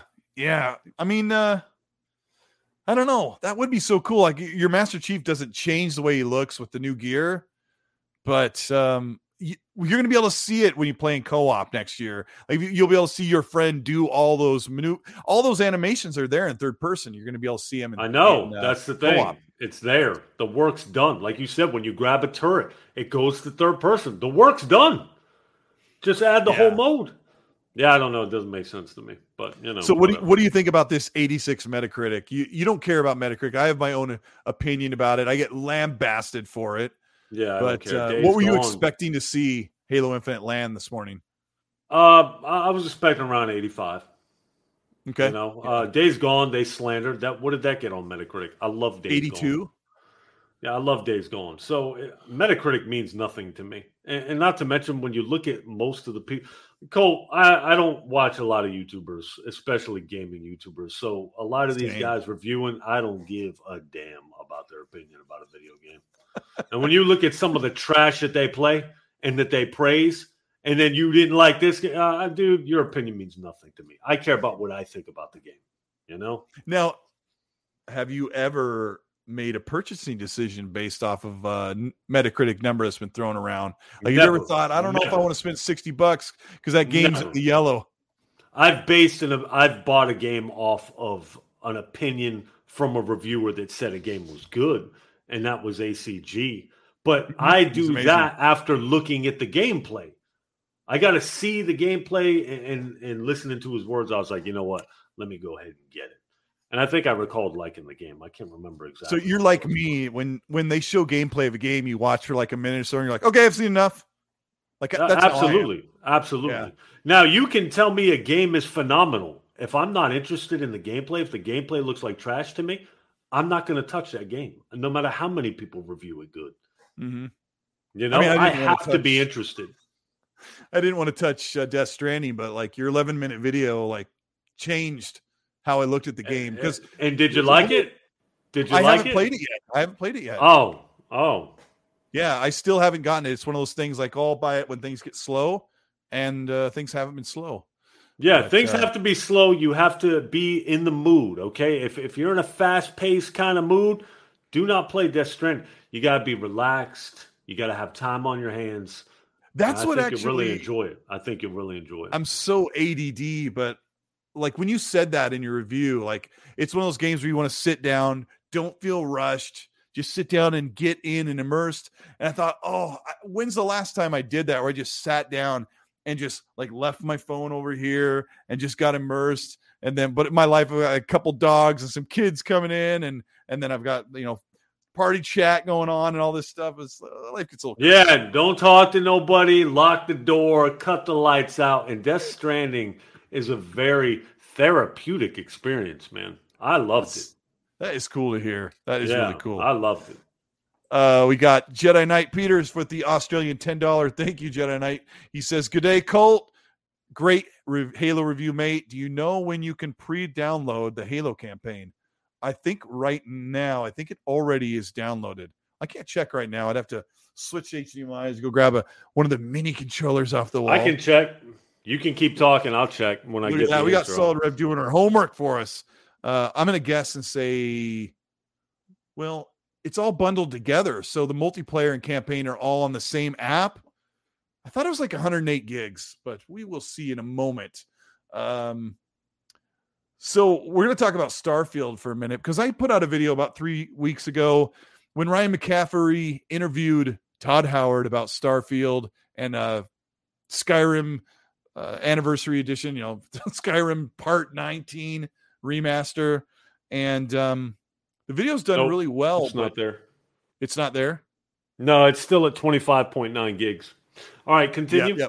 Yep. You're right. Yeah, somebody's saying that's way too low. I don't know. I guess the campaign would be much bigger than the multiplayer. So, yeah, I mean, I just have to guess. Stamp 1646 says it's 29 gigs, but unpacks at 68. So, yeah, maybe it wasn't that high. But Flash Gordon with the $2 says Death Stranding was a scam. No offense. He didn't enjoy it. He or she. And that's fine. Look, people that don't like it, I completely understand. And I got, it's whatever. Opinions vary. That absolutely happens. I thought I was going to love Kena Bridge of Spirits, and I dozed off the 2 different times I tried playing it. I don't know why. It just didn't work for me. I don't. No, I mean, people have their preconceived notions of who I am, but I paid $40 the day that dropped, and I dozed off 2 separate times. And but the good thing about owning it digitally is I took the L, and I'll eventually have to just try and enjoy it. And maybe one of those days I'll be in a really good mood to play it. But I'll ask you again, like, are you into this space opera or this space exploration thing? That Starfield, what do you expect from it? It's all going to depend. It's Bethesda. I always put in some kind of time into my Bethesda games. Skyrim, Fallout games, Fallout 3, Fallout 4, New Vegas. I've played them all.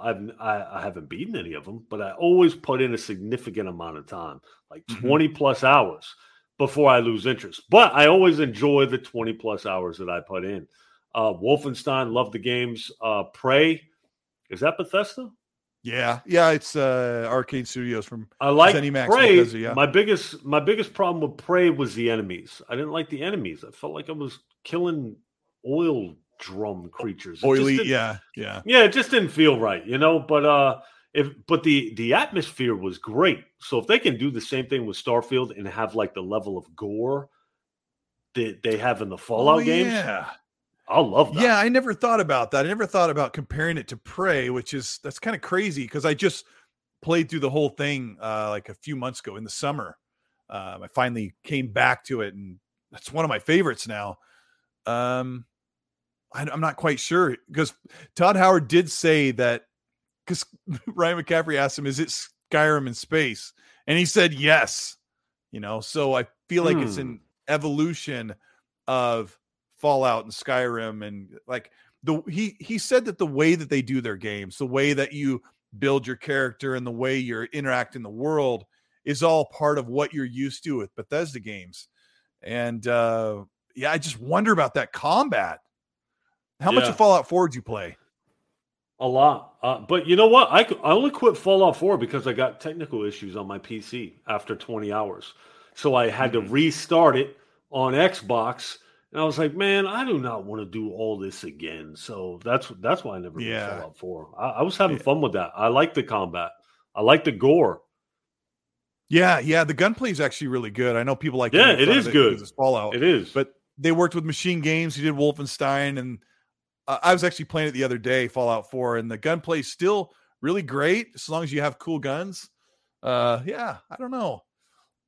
We haven't seen anything like that. We haven't seen nothing. They have this. I got to ask you a funny question, but they have this astronaut that goes up and sets down a weapon like in a futuristic assault rifle. It looks like it shoots, liquid nails or something. And this pilot sits down. Like, have you looked at this trailer enough? I've seen it a million times. I don't know if you're super familiar with this Starfield trailer from last year, but there's this is the weird thing. There's an astronaut that sits down and it shows the side of their face. And I thought, gosh, that face looks just like Celine from Returnal on PlayStation. And Celine is like a middle-aged female with short blonde hair. And I feel like the face looked very similar, but a lot of people said, I think that's a guy. And I thought, actually, I think they want that to be whatever you think it could be, just to give you the idea you can play as whatever you choose to be when you create your character, other than an alien, I suppose. I don't think I've seen that. But it'll definitely be a create your own character. That's how they do. Right. Yeah. What do you do when you create a character? Do you ever take the time like I do? I take 20 minutes to make him look like this guy.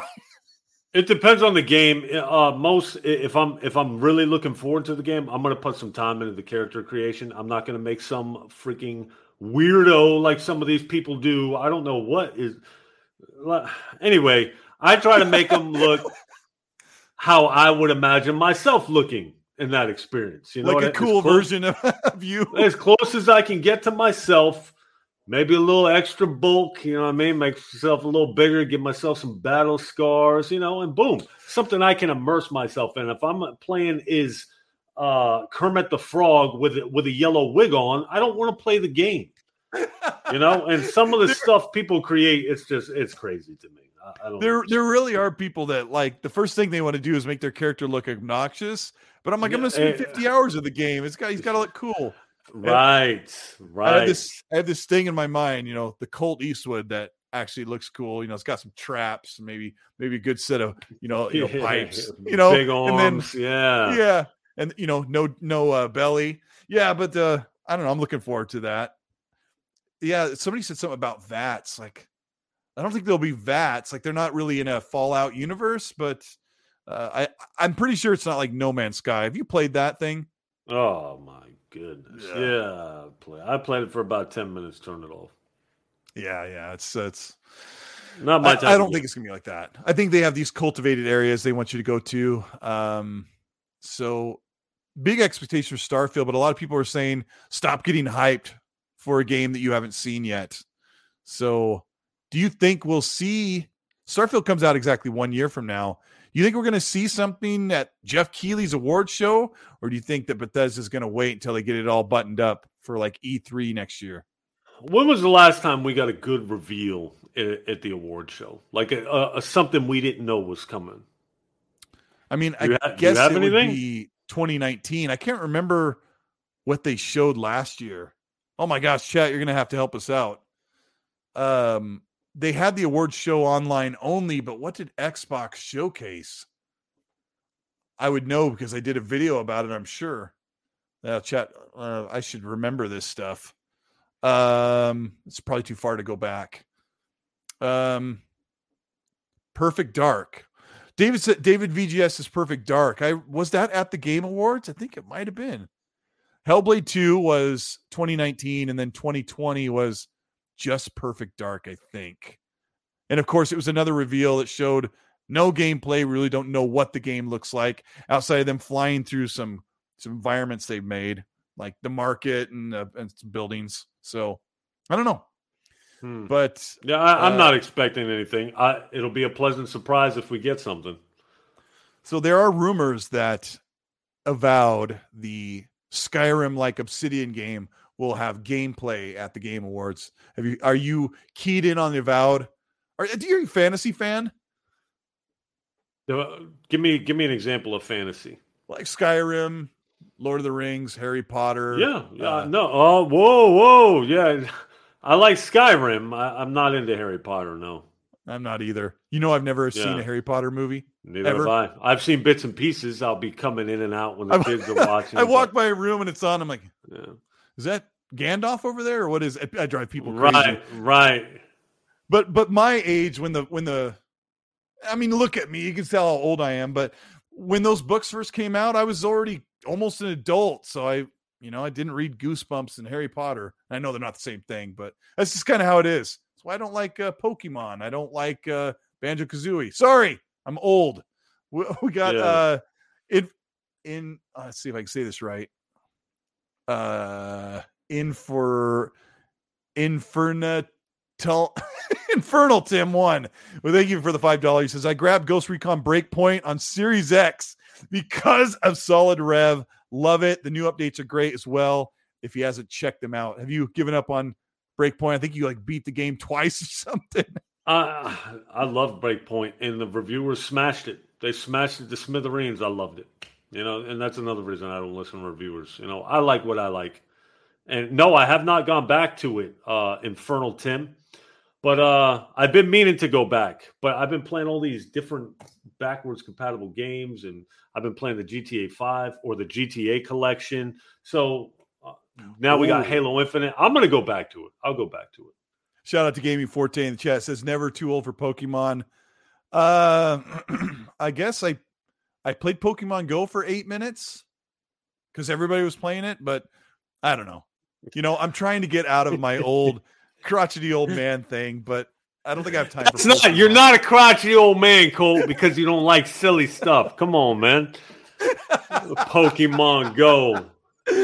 Oh my gosh, people give me such a hard time about the Banjo-Kazooie thing. I'm like, quit begging for Banjo-Kazooie. Beg Xbox to make something like cinematic. Make a John Wick game or just make something real cool. Yes, please. Give us something. Something dark. Something gritty. Stalker 2. Let's go. Yes, give me something. I don't know. I was watching him. I won't even bring it up. I was watching a movie review before the show, and when they first start, when they get you into the mood for the trailer, and it's this really cool world that these producers have made, and the writers and everything, and the camera work, cinematography, it just oozes coolness. And I'm like, some of that, you get some of that from Halo Infinite, but I want Xbox to get a game where when it starts in, you're just like, you're in this cool, immersive, incredibly mature story-based thing. And I think those things are on the way. And I hope that Perfect Dark is like that, and I think it will be, knowing how we got into Tomb Raider in 2013 when it was rebooted. Same guy, right? You're a fan of those games enough of them? I like the Tomb Raider reboot. That was good. Yeah. Rise of the Tomb Raider was good. And on the last one, Shadow, I kind of lost interest just because the puzzles were too. I don't like too many puzzles, Colt. You know what I mean? It was really heavy, and combat was not enough. But there's this moment was in the middle of the game. Yeah. Have you been in the moment in the middle of the game where she just says she's had enough and she just goes on a rampage? It's like a Rambo moment. It's really cool. I don't know if you'll ever check that out, but you talking about in the last one? In Shadow of the Tomb Raider, it's like midway through. I remember hardly any combat sections and lots of puzzles, so I dropped. Yeah, it. The combat was light. It was light, yeah. But that's a perfect example. Like, I didn't care about Tomb Raider. I'd seen Tomb Raider on a PlayStation 1, and I didn't care about the character, the series, the movies, nothing. But when you play a good game, like a good modern cinematic, that's what I want. That's what we're asking for. Yeah, me too. So one of the other things about Todd Howard is Elder Scrolls 6 is on the way, and everyone is like, why is he taking so long? Like, why are they taking so long to get to a massive game like that? And I'll answer that a little bit. But did you play Skyrim? Is that one of those games that you played for 20 minutes or 20 hours and kind of? I put a lot of time into Skyrim when it came out on PS3. Ironically, that's the most time I put in it when it was the worst performing. Isn't that ironic? Mm-hmm. I put like 20 hours into it, bought it, ended up putting it down for something, and I bought every iteration you can buy. And I played about 20 minutes, and I can't play it anymore. I was it is super great, but I don't know if I can get back into a game like that's that old. The other question is, they're working on 2 more games. Bethesda Softworks. They have Machine Games doing the Indiana Jones game, but they have Fallout 5, which he said they have a 1-pager on, so they have it written down like they probably have a thing that says Fallout 5 takes place here. It takes place in this part of the history of the game, and we want to make it at this point, right? So what's next for Bethesda? You think they're going to next year they're going to have Starfield, and then they're going to spend 5 years making either Fallout 5 or Elder Scrolls 6? What do you think it is? I'd rather have Fallout 5. What'd you say Machine Games was doing? Indiana Jones with LucasArts, something that So we're done with Wolfenstein? I'm hearing Youngblood Wolfenstein is still in the works. And I don't know how, or if I don't think they're going to let Arcane do it again, because Youngblood didn't make people happy. I did not enjoy that game very much. Yeah, no. Yeah, no. The co-op was the only reason why I finished it. A dealer and I played it together, and we rolled our eyes almost the entire time. There's some cool moments. Yeah. Can you turn the voices off? I might play it if I can do that. You know what I mean? Yeah, I mean, I wonder if you can. It's so irritating because BJ is so amazing. He's so cool. And then his daughters they're goofy. But yeah. That's one of the problems that everyone's worried about Fallout 5 or Elder Scrolls 6, because Wolfenstein Youngblood and Fallout 76 exist. But I don't know. Yeah. I'd much rather see a Fallout 5. I would too. But I got to ask the chat as well. Do you think they're going to, if they work on, 2022. Oh my gosh. Yeah, if they work on Elder Scrolls next, we won't see Elder Scrolls 6 until 2026, I would think. If they put 5 years into it, starting this holiday. Like, that kind of blows people's mind when they think 2026. Oh my gosh. But time's flying though, man. Time is absolutely flying. Yeah, it is when you get old. It certainly flies. But yeah, what's happening with Doom? What's going to happen with id Software? They have not said what they're working on, but they're done with Doom Eternal, so they have to be working on something. They're not just going to sit there. But I want them to take on something new. I think they're done with the trilogy. Their gameplay is too good. They have to do a shooter. Maybe reboot Rage. I think Rage is done. That's the problem. Yeah, Rage 2 didn't do too good, did it?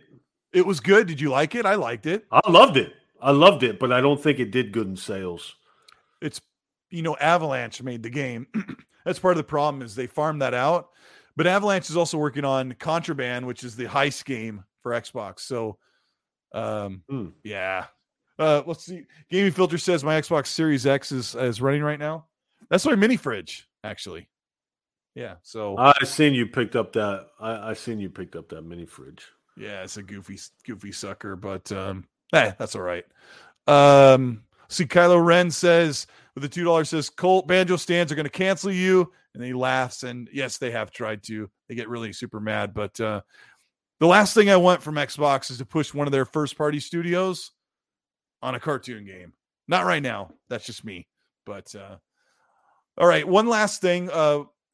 Have you seen that the gaming media has kind of turned in favor of Xbox lately, and some of the fans are not happy that Xbox has been in the news a lot? Have you kind of seen this going on in social media? I think I don't know if Xbox is just doing more than Sony. Let's be real, Cole. You know what I mean? And you know me. I call it how I see it. Sony has been doing very, very little. And, Sony put out Returnal, they put out Ratchet and Clank. What else? Demon's Souls, which is quality. I will not Demon's take Souls. anything away from Demon's Souls, but that's a niche market. I feel like I'm not torturing myself playing these games anymore. Dark Souls 3, that was a wrap. But those 3 games, Miles Morales was a very short. You can almost call it a DLC expansion. While it does have quality, doesn't offer a whole lot of time in there. You know what I mean? So my PlayStation just sits. You got Astro's Playroom, 0 back compat, except for PlayStation 4 games. You know what I mean? Right. Yeah. But Xbox has been bringing. So you got all this stuff with Game Pass. Like if I wanted to play Back 4 Blood, I got to pay for that. Halo's free. Forza's free. You got MLB The Show went to Game Pass. You got to pay $70 on PlayStation. Mm-hmm. You got the backwards compatible upgrades. You got the 60 FPS boost. You have Xbox Rewards, which I wasn't even too keen on Xbox. Like I was ignorant to Xbox Rewards for a while until like this past year. Colt, Xbox Rewards, like I've gotten a lot of money out of it. I got $100 when I first found out I had all those points up there. Oh yeah, like you just every cashed them all month. in? Yeah, I had $100 they gave me. I was like, how much are holy you crap. earning a month? Because I get just from playing Game Pass games, getting achievements, I earn like $10 to $15 a month or something. 10 or 15 a month easily. And if you're purchasing games the way I purchase games, it's more than that. So boom, that's money given back to you. You know what I mean? So they got the reward points, they got all this other stuff. Whereas PlayStation, it's what do we got? You're getting like $5 or $6 back when you buy a full price game, right? In points, it's got to be a lot because I get a lot of points, but I buy a lot of stuff. Yeah, it is pretty nice, and that takes us to the main topic tonight is to talk about, and you really covered it pretty well early on here about Spartacus and how PlayStation is trying to compete with Xbox and really push services to the front. And they got to do something. Some of this news is coming out, right? They're trying to do something. So what do you think Spartacus is, or have you checked into this thing? You're going to have to explain it to me because I've only seen like little tidbits. I haven't clicked in and looked at it really. Okay, so right now you can get PlayStation Plus, which gives you 4 games a month and access to online and then some other things. Right. Or you can pay for PlayStation Now, which gives you a bunch of downloadable games and access to stream and a paywall of back compat PS3 games. Now they want to have tier 3, which gives you PlayStation Now and PlayStation Plus and I might get this wrong, but also gives you access to PS1, PS2, PS3, and PS Vita games streamable in the cloud. I have no idea how they're promising this feature without a massive infrastructure built up of actual hardware in a data center, like literal PlayStation 1 and PlayStation 2 and PlayStation 3 boards in a data center. How are they doing this, Rev? Have you looked into this? Back compat. But I mean, if you got to stream a game, I'm very anti-game streaming. I don't know if you knew that or not. Like game streaming to me is terrible for the industry. I like hardware. I like instant response time. Like you're playing at 120 FPS. I want to move my stick, and the second my stick moves, I want the cursor to respond. And cloud gaming just ain't it. Not right now, anyways. Maybe 5 years from now when the internet's way better. So I'm very against cloud streaming, but I feel like the less demanding the games are, like PS1, PS2, those would actually probably stream pretty decent. Just because of how trash they are, you know? Streaming a PS5 game? No way. A PS4 game, like whenever I try PS Now, if I can tell I'm streaming, and I hate that. If I can tell I'm streaming, I don't want to play the game. I've tried Google Stadia. Google Stadia is actually surprisingly responsive. I can still tell I'm streaming, but the visual quality takes a huge nosedive. So streaming to me is irrelevant. It's irrelevant. That's what I noticed. Don't care about it. I've noticed the quality, the softness of the game before I noticed the latency. You do have a point. If you play PlayStation 1 and 2 games, there's less detail, and so compression is more advantageous. And compression allows you to take all of the pixels and the contrast differences and push that through the internet. And if you have more flat shaded colors, it actually is takes less compression. So it should. Those should stream good. Yeah. But the problem is some of the Xbox original games are pretty rough to play. And actually today I was playing an Xbox 360 title that's really good, but even playing it natively on the Series X wasn't a very good experience. I was playing Enslaved Odyssey to the West, and that game's just very chunky and crunchy and pixel. It just doesn't, it's sub 720p on this big TV. Just doesn't look that great. And then fluttery 30 frames at sub 30, which hardware can't save it when it's locked like that. It's just, I don't know. It's not ideal. Yeah. It plays okay on PC, but I don't recall the controls for that game being very streamlined anyways. That game plays differently.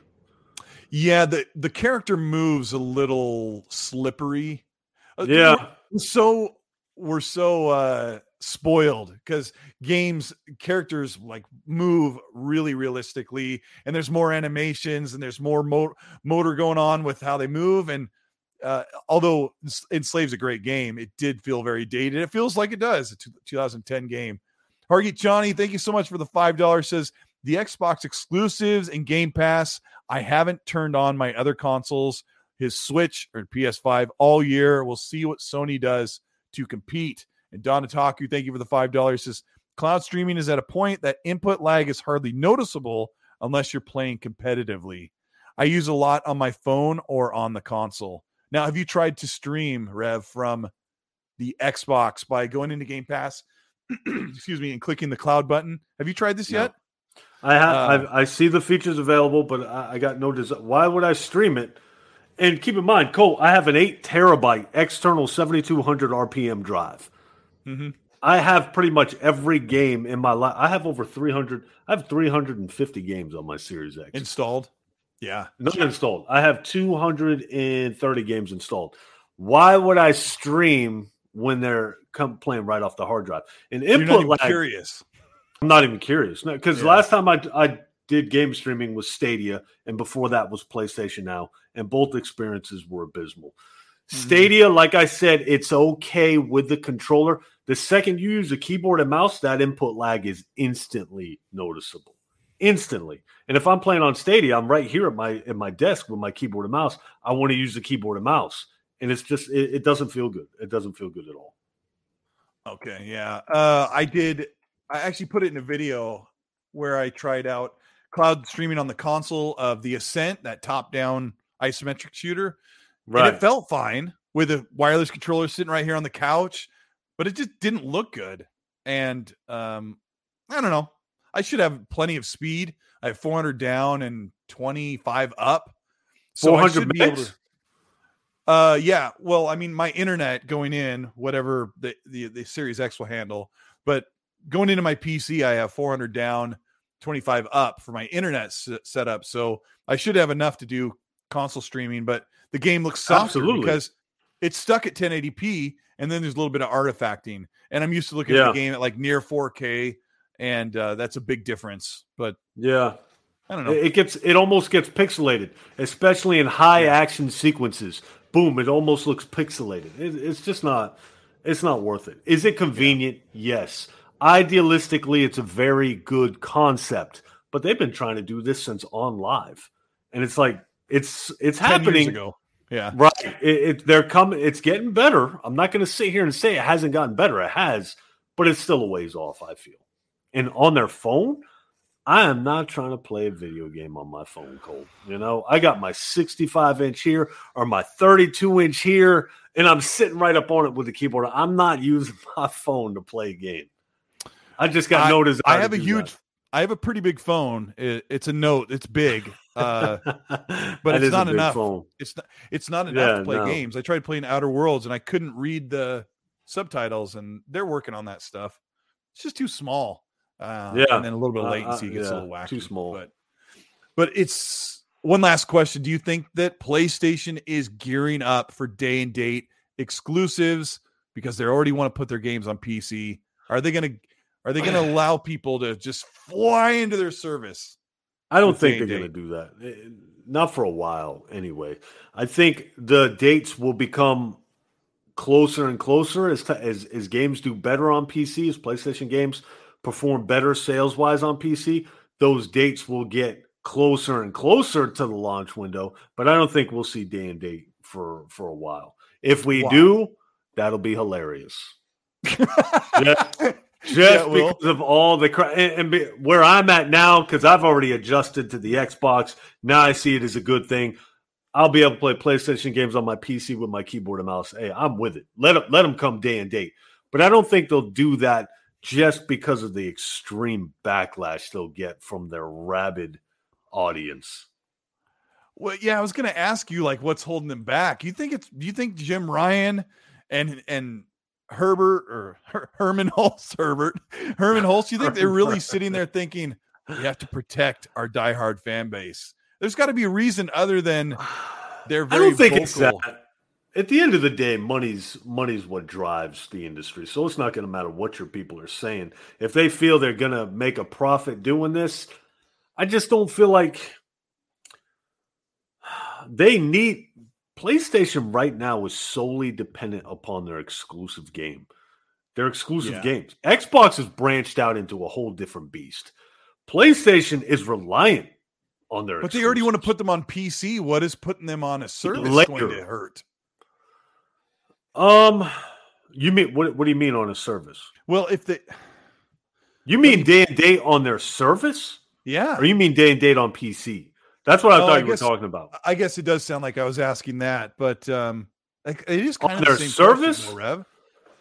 No. Yeah, we're talking about Spartacus, but it is kind of the same question. But before you answer, let me give you a scenario. We're going to get into one more topic that's even bigger, but let me give you a scenario. There are 50 million PlayStation Plus owners that have the free monthly games and access to play online multiplayer. Okay. So that is basically $60. What is it? No, it's not 60. It's $120 or $100 a year or whatever for PlayStation Plus for an entire year, right? So if Something PlayStation like said for 180 a year instead of 120, you can get PlayStation Plus Premium, and all new first-party games are going to be dropping in with your monthly games when they launch. How many of the 50 million subscribers would pay extra, like, to get premium, which would basically be like $10 a month? How many of the 50 million do you think would move over on PlayStation? If you got 50 million PlayStation Plus owners paying $5 a month to get the online access and the 4 free games, if all of a sudden they're paying $10 a month and they could get every brand new exclusive when it drops because they're on premium, how many would move over from 50? Your guess. Sorry, I guess they're telling me probably a year. Sorry. I'm thinking of Game Pass. I'm thinking of Game Pass. So if they went from 60 a year to 120 a year, which kind of goes with the $5 versus $10 for premium, how many of the 50 million would move over? Thank you, chat, for correcting my. It'd probably be more than what actually buys the games. But you got to think they're buying these games for $70 a pop. So what is the average PlayStation exclusive sell? About 3-4 million? The average, not I'm not talking about. I think maybe 2 to 5. Yeah, we're just kind of guessing, educated guess, but yeah, 2 to 5 million. And the chat somewhere there. The chat can let us know. So yeah, you'll have probably 10 million playing. But these are through a subscription service, so I think at the end of the day, they're probably still making more by keeping them exclusive without putting them on the subscription service. Mm-hmm. But I don't know, Cole. I'm no industry expert, man. Xbox is doing it, and they got to be turning some kind of profit. They got to be. It's still working doing it for sure. Yeah, it's working. Yeah, and they're just cranking more new games. They're for the Game of the Year awards, Game Pass is going to have 4 new games announced for the near future for the subscription service. But the chat wants to know what our predictions are for game of the year? What's going to take the big wins? What's going to take game of the year overall? What's your prediction? For me, game of the year is Resident Evil 8 all day, every day. That's without playing Halo's campaign. But when you put them up against the other nominations, for me, it's not even a contest. Resident Evil 8 destroys them all. Did you play Ratchet and Clank? That's for about 10 minutes. Deathloop? I turned it off. Deathloop, I bought it on PlayStation day one. I played it for about 30 minutes and I turned it off. Colt, something's off with the game, man. The enemies, it's like I'm shooting crash test dummies. It's just the controls. Something's off about the game. I can't place it. I couldn't get into it. The enemy types were very, very dull for me. So, yeah, no. That's why I haven't picked it up yet. I had a really good friend say, Colt, you won't like it. Knowing you won't like it. So I'll wait. And then what I'll end up doing when it comes to Game Pass, I'll try it and see if I stick with it. Resident Evil 8, I haven't finished. There's 4 pedestal statue things you have to do, right? In the one of the lobbies. I think I got 2 of the 4, and then I got tired of being chased by what's her name? Lady Damascus. You didn't even beat her, Colt. That's oh my I'm goodness. Scared. Oh my god. I beat it twice. I beat Resident Evil 8 twice. Yeah, once on PlayStation, once on Xbox. Yeah, dude, I love that game. I think they did an outstanding job with that. Yeah, my game of the year would be It Takes Two. I don't know if you've played that. It's a co-op game. I played it with my daughter. We had fun. Listen, it's a slick little game. It's very innovative. And I was telling somebody this on another podcast. I think it's easier to be innovative in a game like that as opposed to a first-person shooter. For a first-person shooter, there's a lot more stuff you can do. So when I play that game, absolutely all day. It's very creative. It's a very cutesy little game. I had fun with my daughter, but she got bored. I would have kept playing with her. She got bored. Okay. So I never finished it with her. No. It is a very cool game. It does some cool stuff. So we'll see. It does. It does. I take nothing from it. It's just not my type of game. Yeah. But yeah, I'll have to finish some of those other ones. I've actually beat 26 games this year already. So hey, I'm no slouch. That's a lot. That's a lot. I haven't beaten near that much.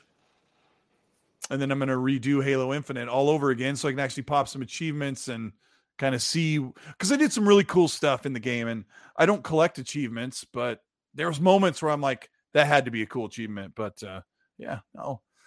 what is your gamer score, if you don't mind me asking, Cole? Have you seen this? This is like a big badge now. They're asking for your gamer score. What are your trophies? You seen the for your gamer validation? Have you seen this? I know you have. What's your total achievements? Wait, is this just for Halo Infinite? I went to the wrong thing. I think it's not for Halo. Period. No, I know not for Halo. I'm trying to actually look on Xbox Live. I think I'm at 134,000. I don't know if it says on. Crap! Are you serious? Man, I thought I was going to be able to beat you. Nope, I'm not even close. I played for a couple hours. 60,000. Yeah, I played for a couple of years on an Xbox 360 that was on an account that was never connected to Live and not part of my Colt Eastwood one. But I actually played a bunch of games on that when I was first getting back into gaming after I kind of became an adult. So let's see, what does it say here? 134,000, and 100. That's crazy, Colt. That's a huge achievement score. Yeah, I mean, it's nothing like Randall Thor is over 1 million, but what? Randall Thor hit 1 million. Man, I feel stupid. I thought I was thinking I was gonna beat you with my 60,000 gamer score. Well, that backfired. It doesn't. I mean, you and I aren't chasing gamer score. I've just played a ton of stuff, and I usually only get about 500, 400, maybe 600 gamer score on every game. I never really go much further unless it's something like Forza that I play over and over and over. And then I'm not even chasing achievements, but right. Yeah. But yeah, this has been the XNC podcast, and I had a great time here with Solid Rev, and we covered some crazy topics, but there is so much to look forward to. Halo Infinite will be open at 10 a.m. on the West Coast if you're in North America, which puts it at let's see. I'll just give you guys a quick for around the world. You've got 8 a.m. in the morning in the UK, and for my Australia buddies, that will be like 7 a.m. on December 8th for them, which is in the future. That's really confusing because the world is round last time I checked, but yeah, the game's going to be out, so everybody will be playing it. Rev, you going to be playing that campaign as soon as it drops when you get home from work? For Halo? Yeah. You already know. And I'm going on vacation? That's a wrap, finally. Oh, you are? I got some time to play, yeah. Oh, man, that sounds nice. Are you going to take off? Or are you going to stay at home and just hunker down and play video games? I'm going to sit on my balls and I'm going to enjoy my time, man. Awesome. Yeah, I ain't trying to go nowhere. Yeah. Troyski says it's 1:36 p.m. Right now in Australia. Yeah, so if I looked at that right, the game unlocks. I can't see the whole thing. Yeah, it locks in New Zealand time. I can't see the Sydney time. Doesn't go all the way down. Let me see here. There we go. Well, yeah, I think it's around 7, but you guys all know what that is. Solid. Tell them where they can find you. I've got your Twitter handle and your YouTube link in the description, but tell them what you're doing next. You have any videos in the works? Colt, I do this day by day, man. You know, if I get an idea, I upload, but I don't have anything planned. I don't spend a lot of time. Solid Rev, you know, just Google that, click the channel. Maybe there'll be something there. Most likely there won't be, but I do plan on reviewing Halo. So awesome. Look forward to that. Yeah. Awesome. All right. Well, thank you so much. This is the XSC Podcast. We are live on YouTube, about to close up, and we're also on demand. The show will be up in about an hour on Spotify, Google, Pocket Podcasts, Apple Podcasts. So you could put in the earbuds. I probably need to hit the gym tomorrow, so maybe I'll listen to the show, see how we did with the earbuds in. Now that Halo stuff is done, it's crazy reviewing games. I know it's super fun, but it takes a lot out of me, and I can't wait to just relax, get in the game on Wednesday. The Game Awards are on Thursday night if you're in North America, so hope we all check that out. Hope we get some cool for Xbox. So we're going to take off. Have a good night. Say goodbye to Solid Rev, and we'll talk to you soon. Thanks for watching, everybody. Thanks for having me on, Colt. All right, see you.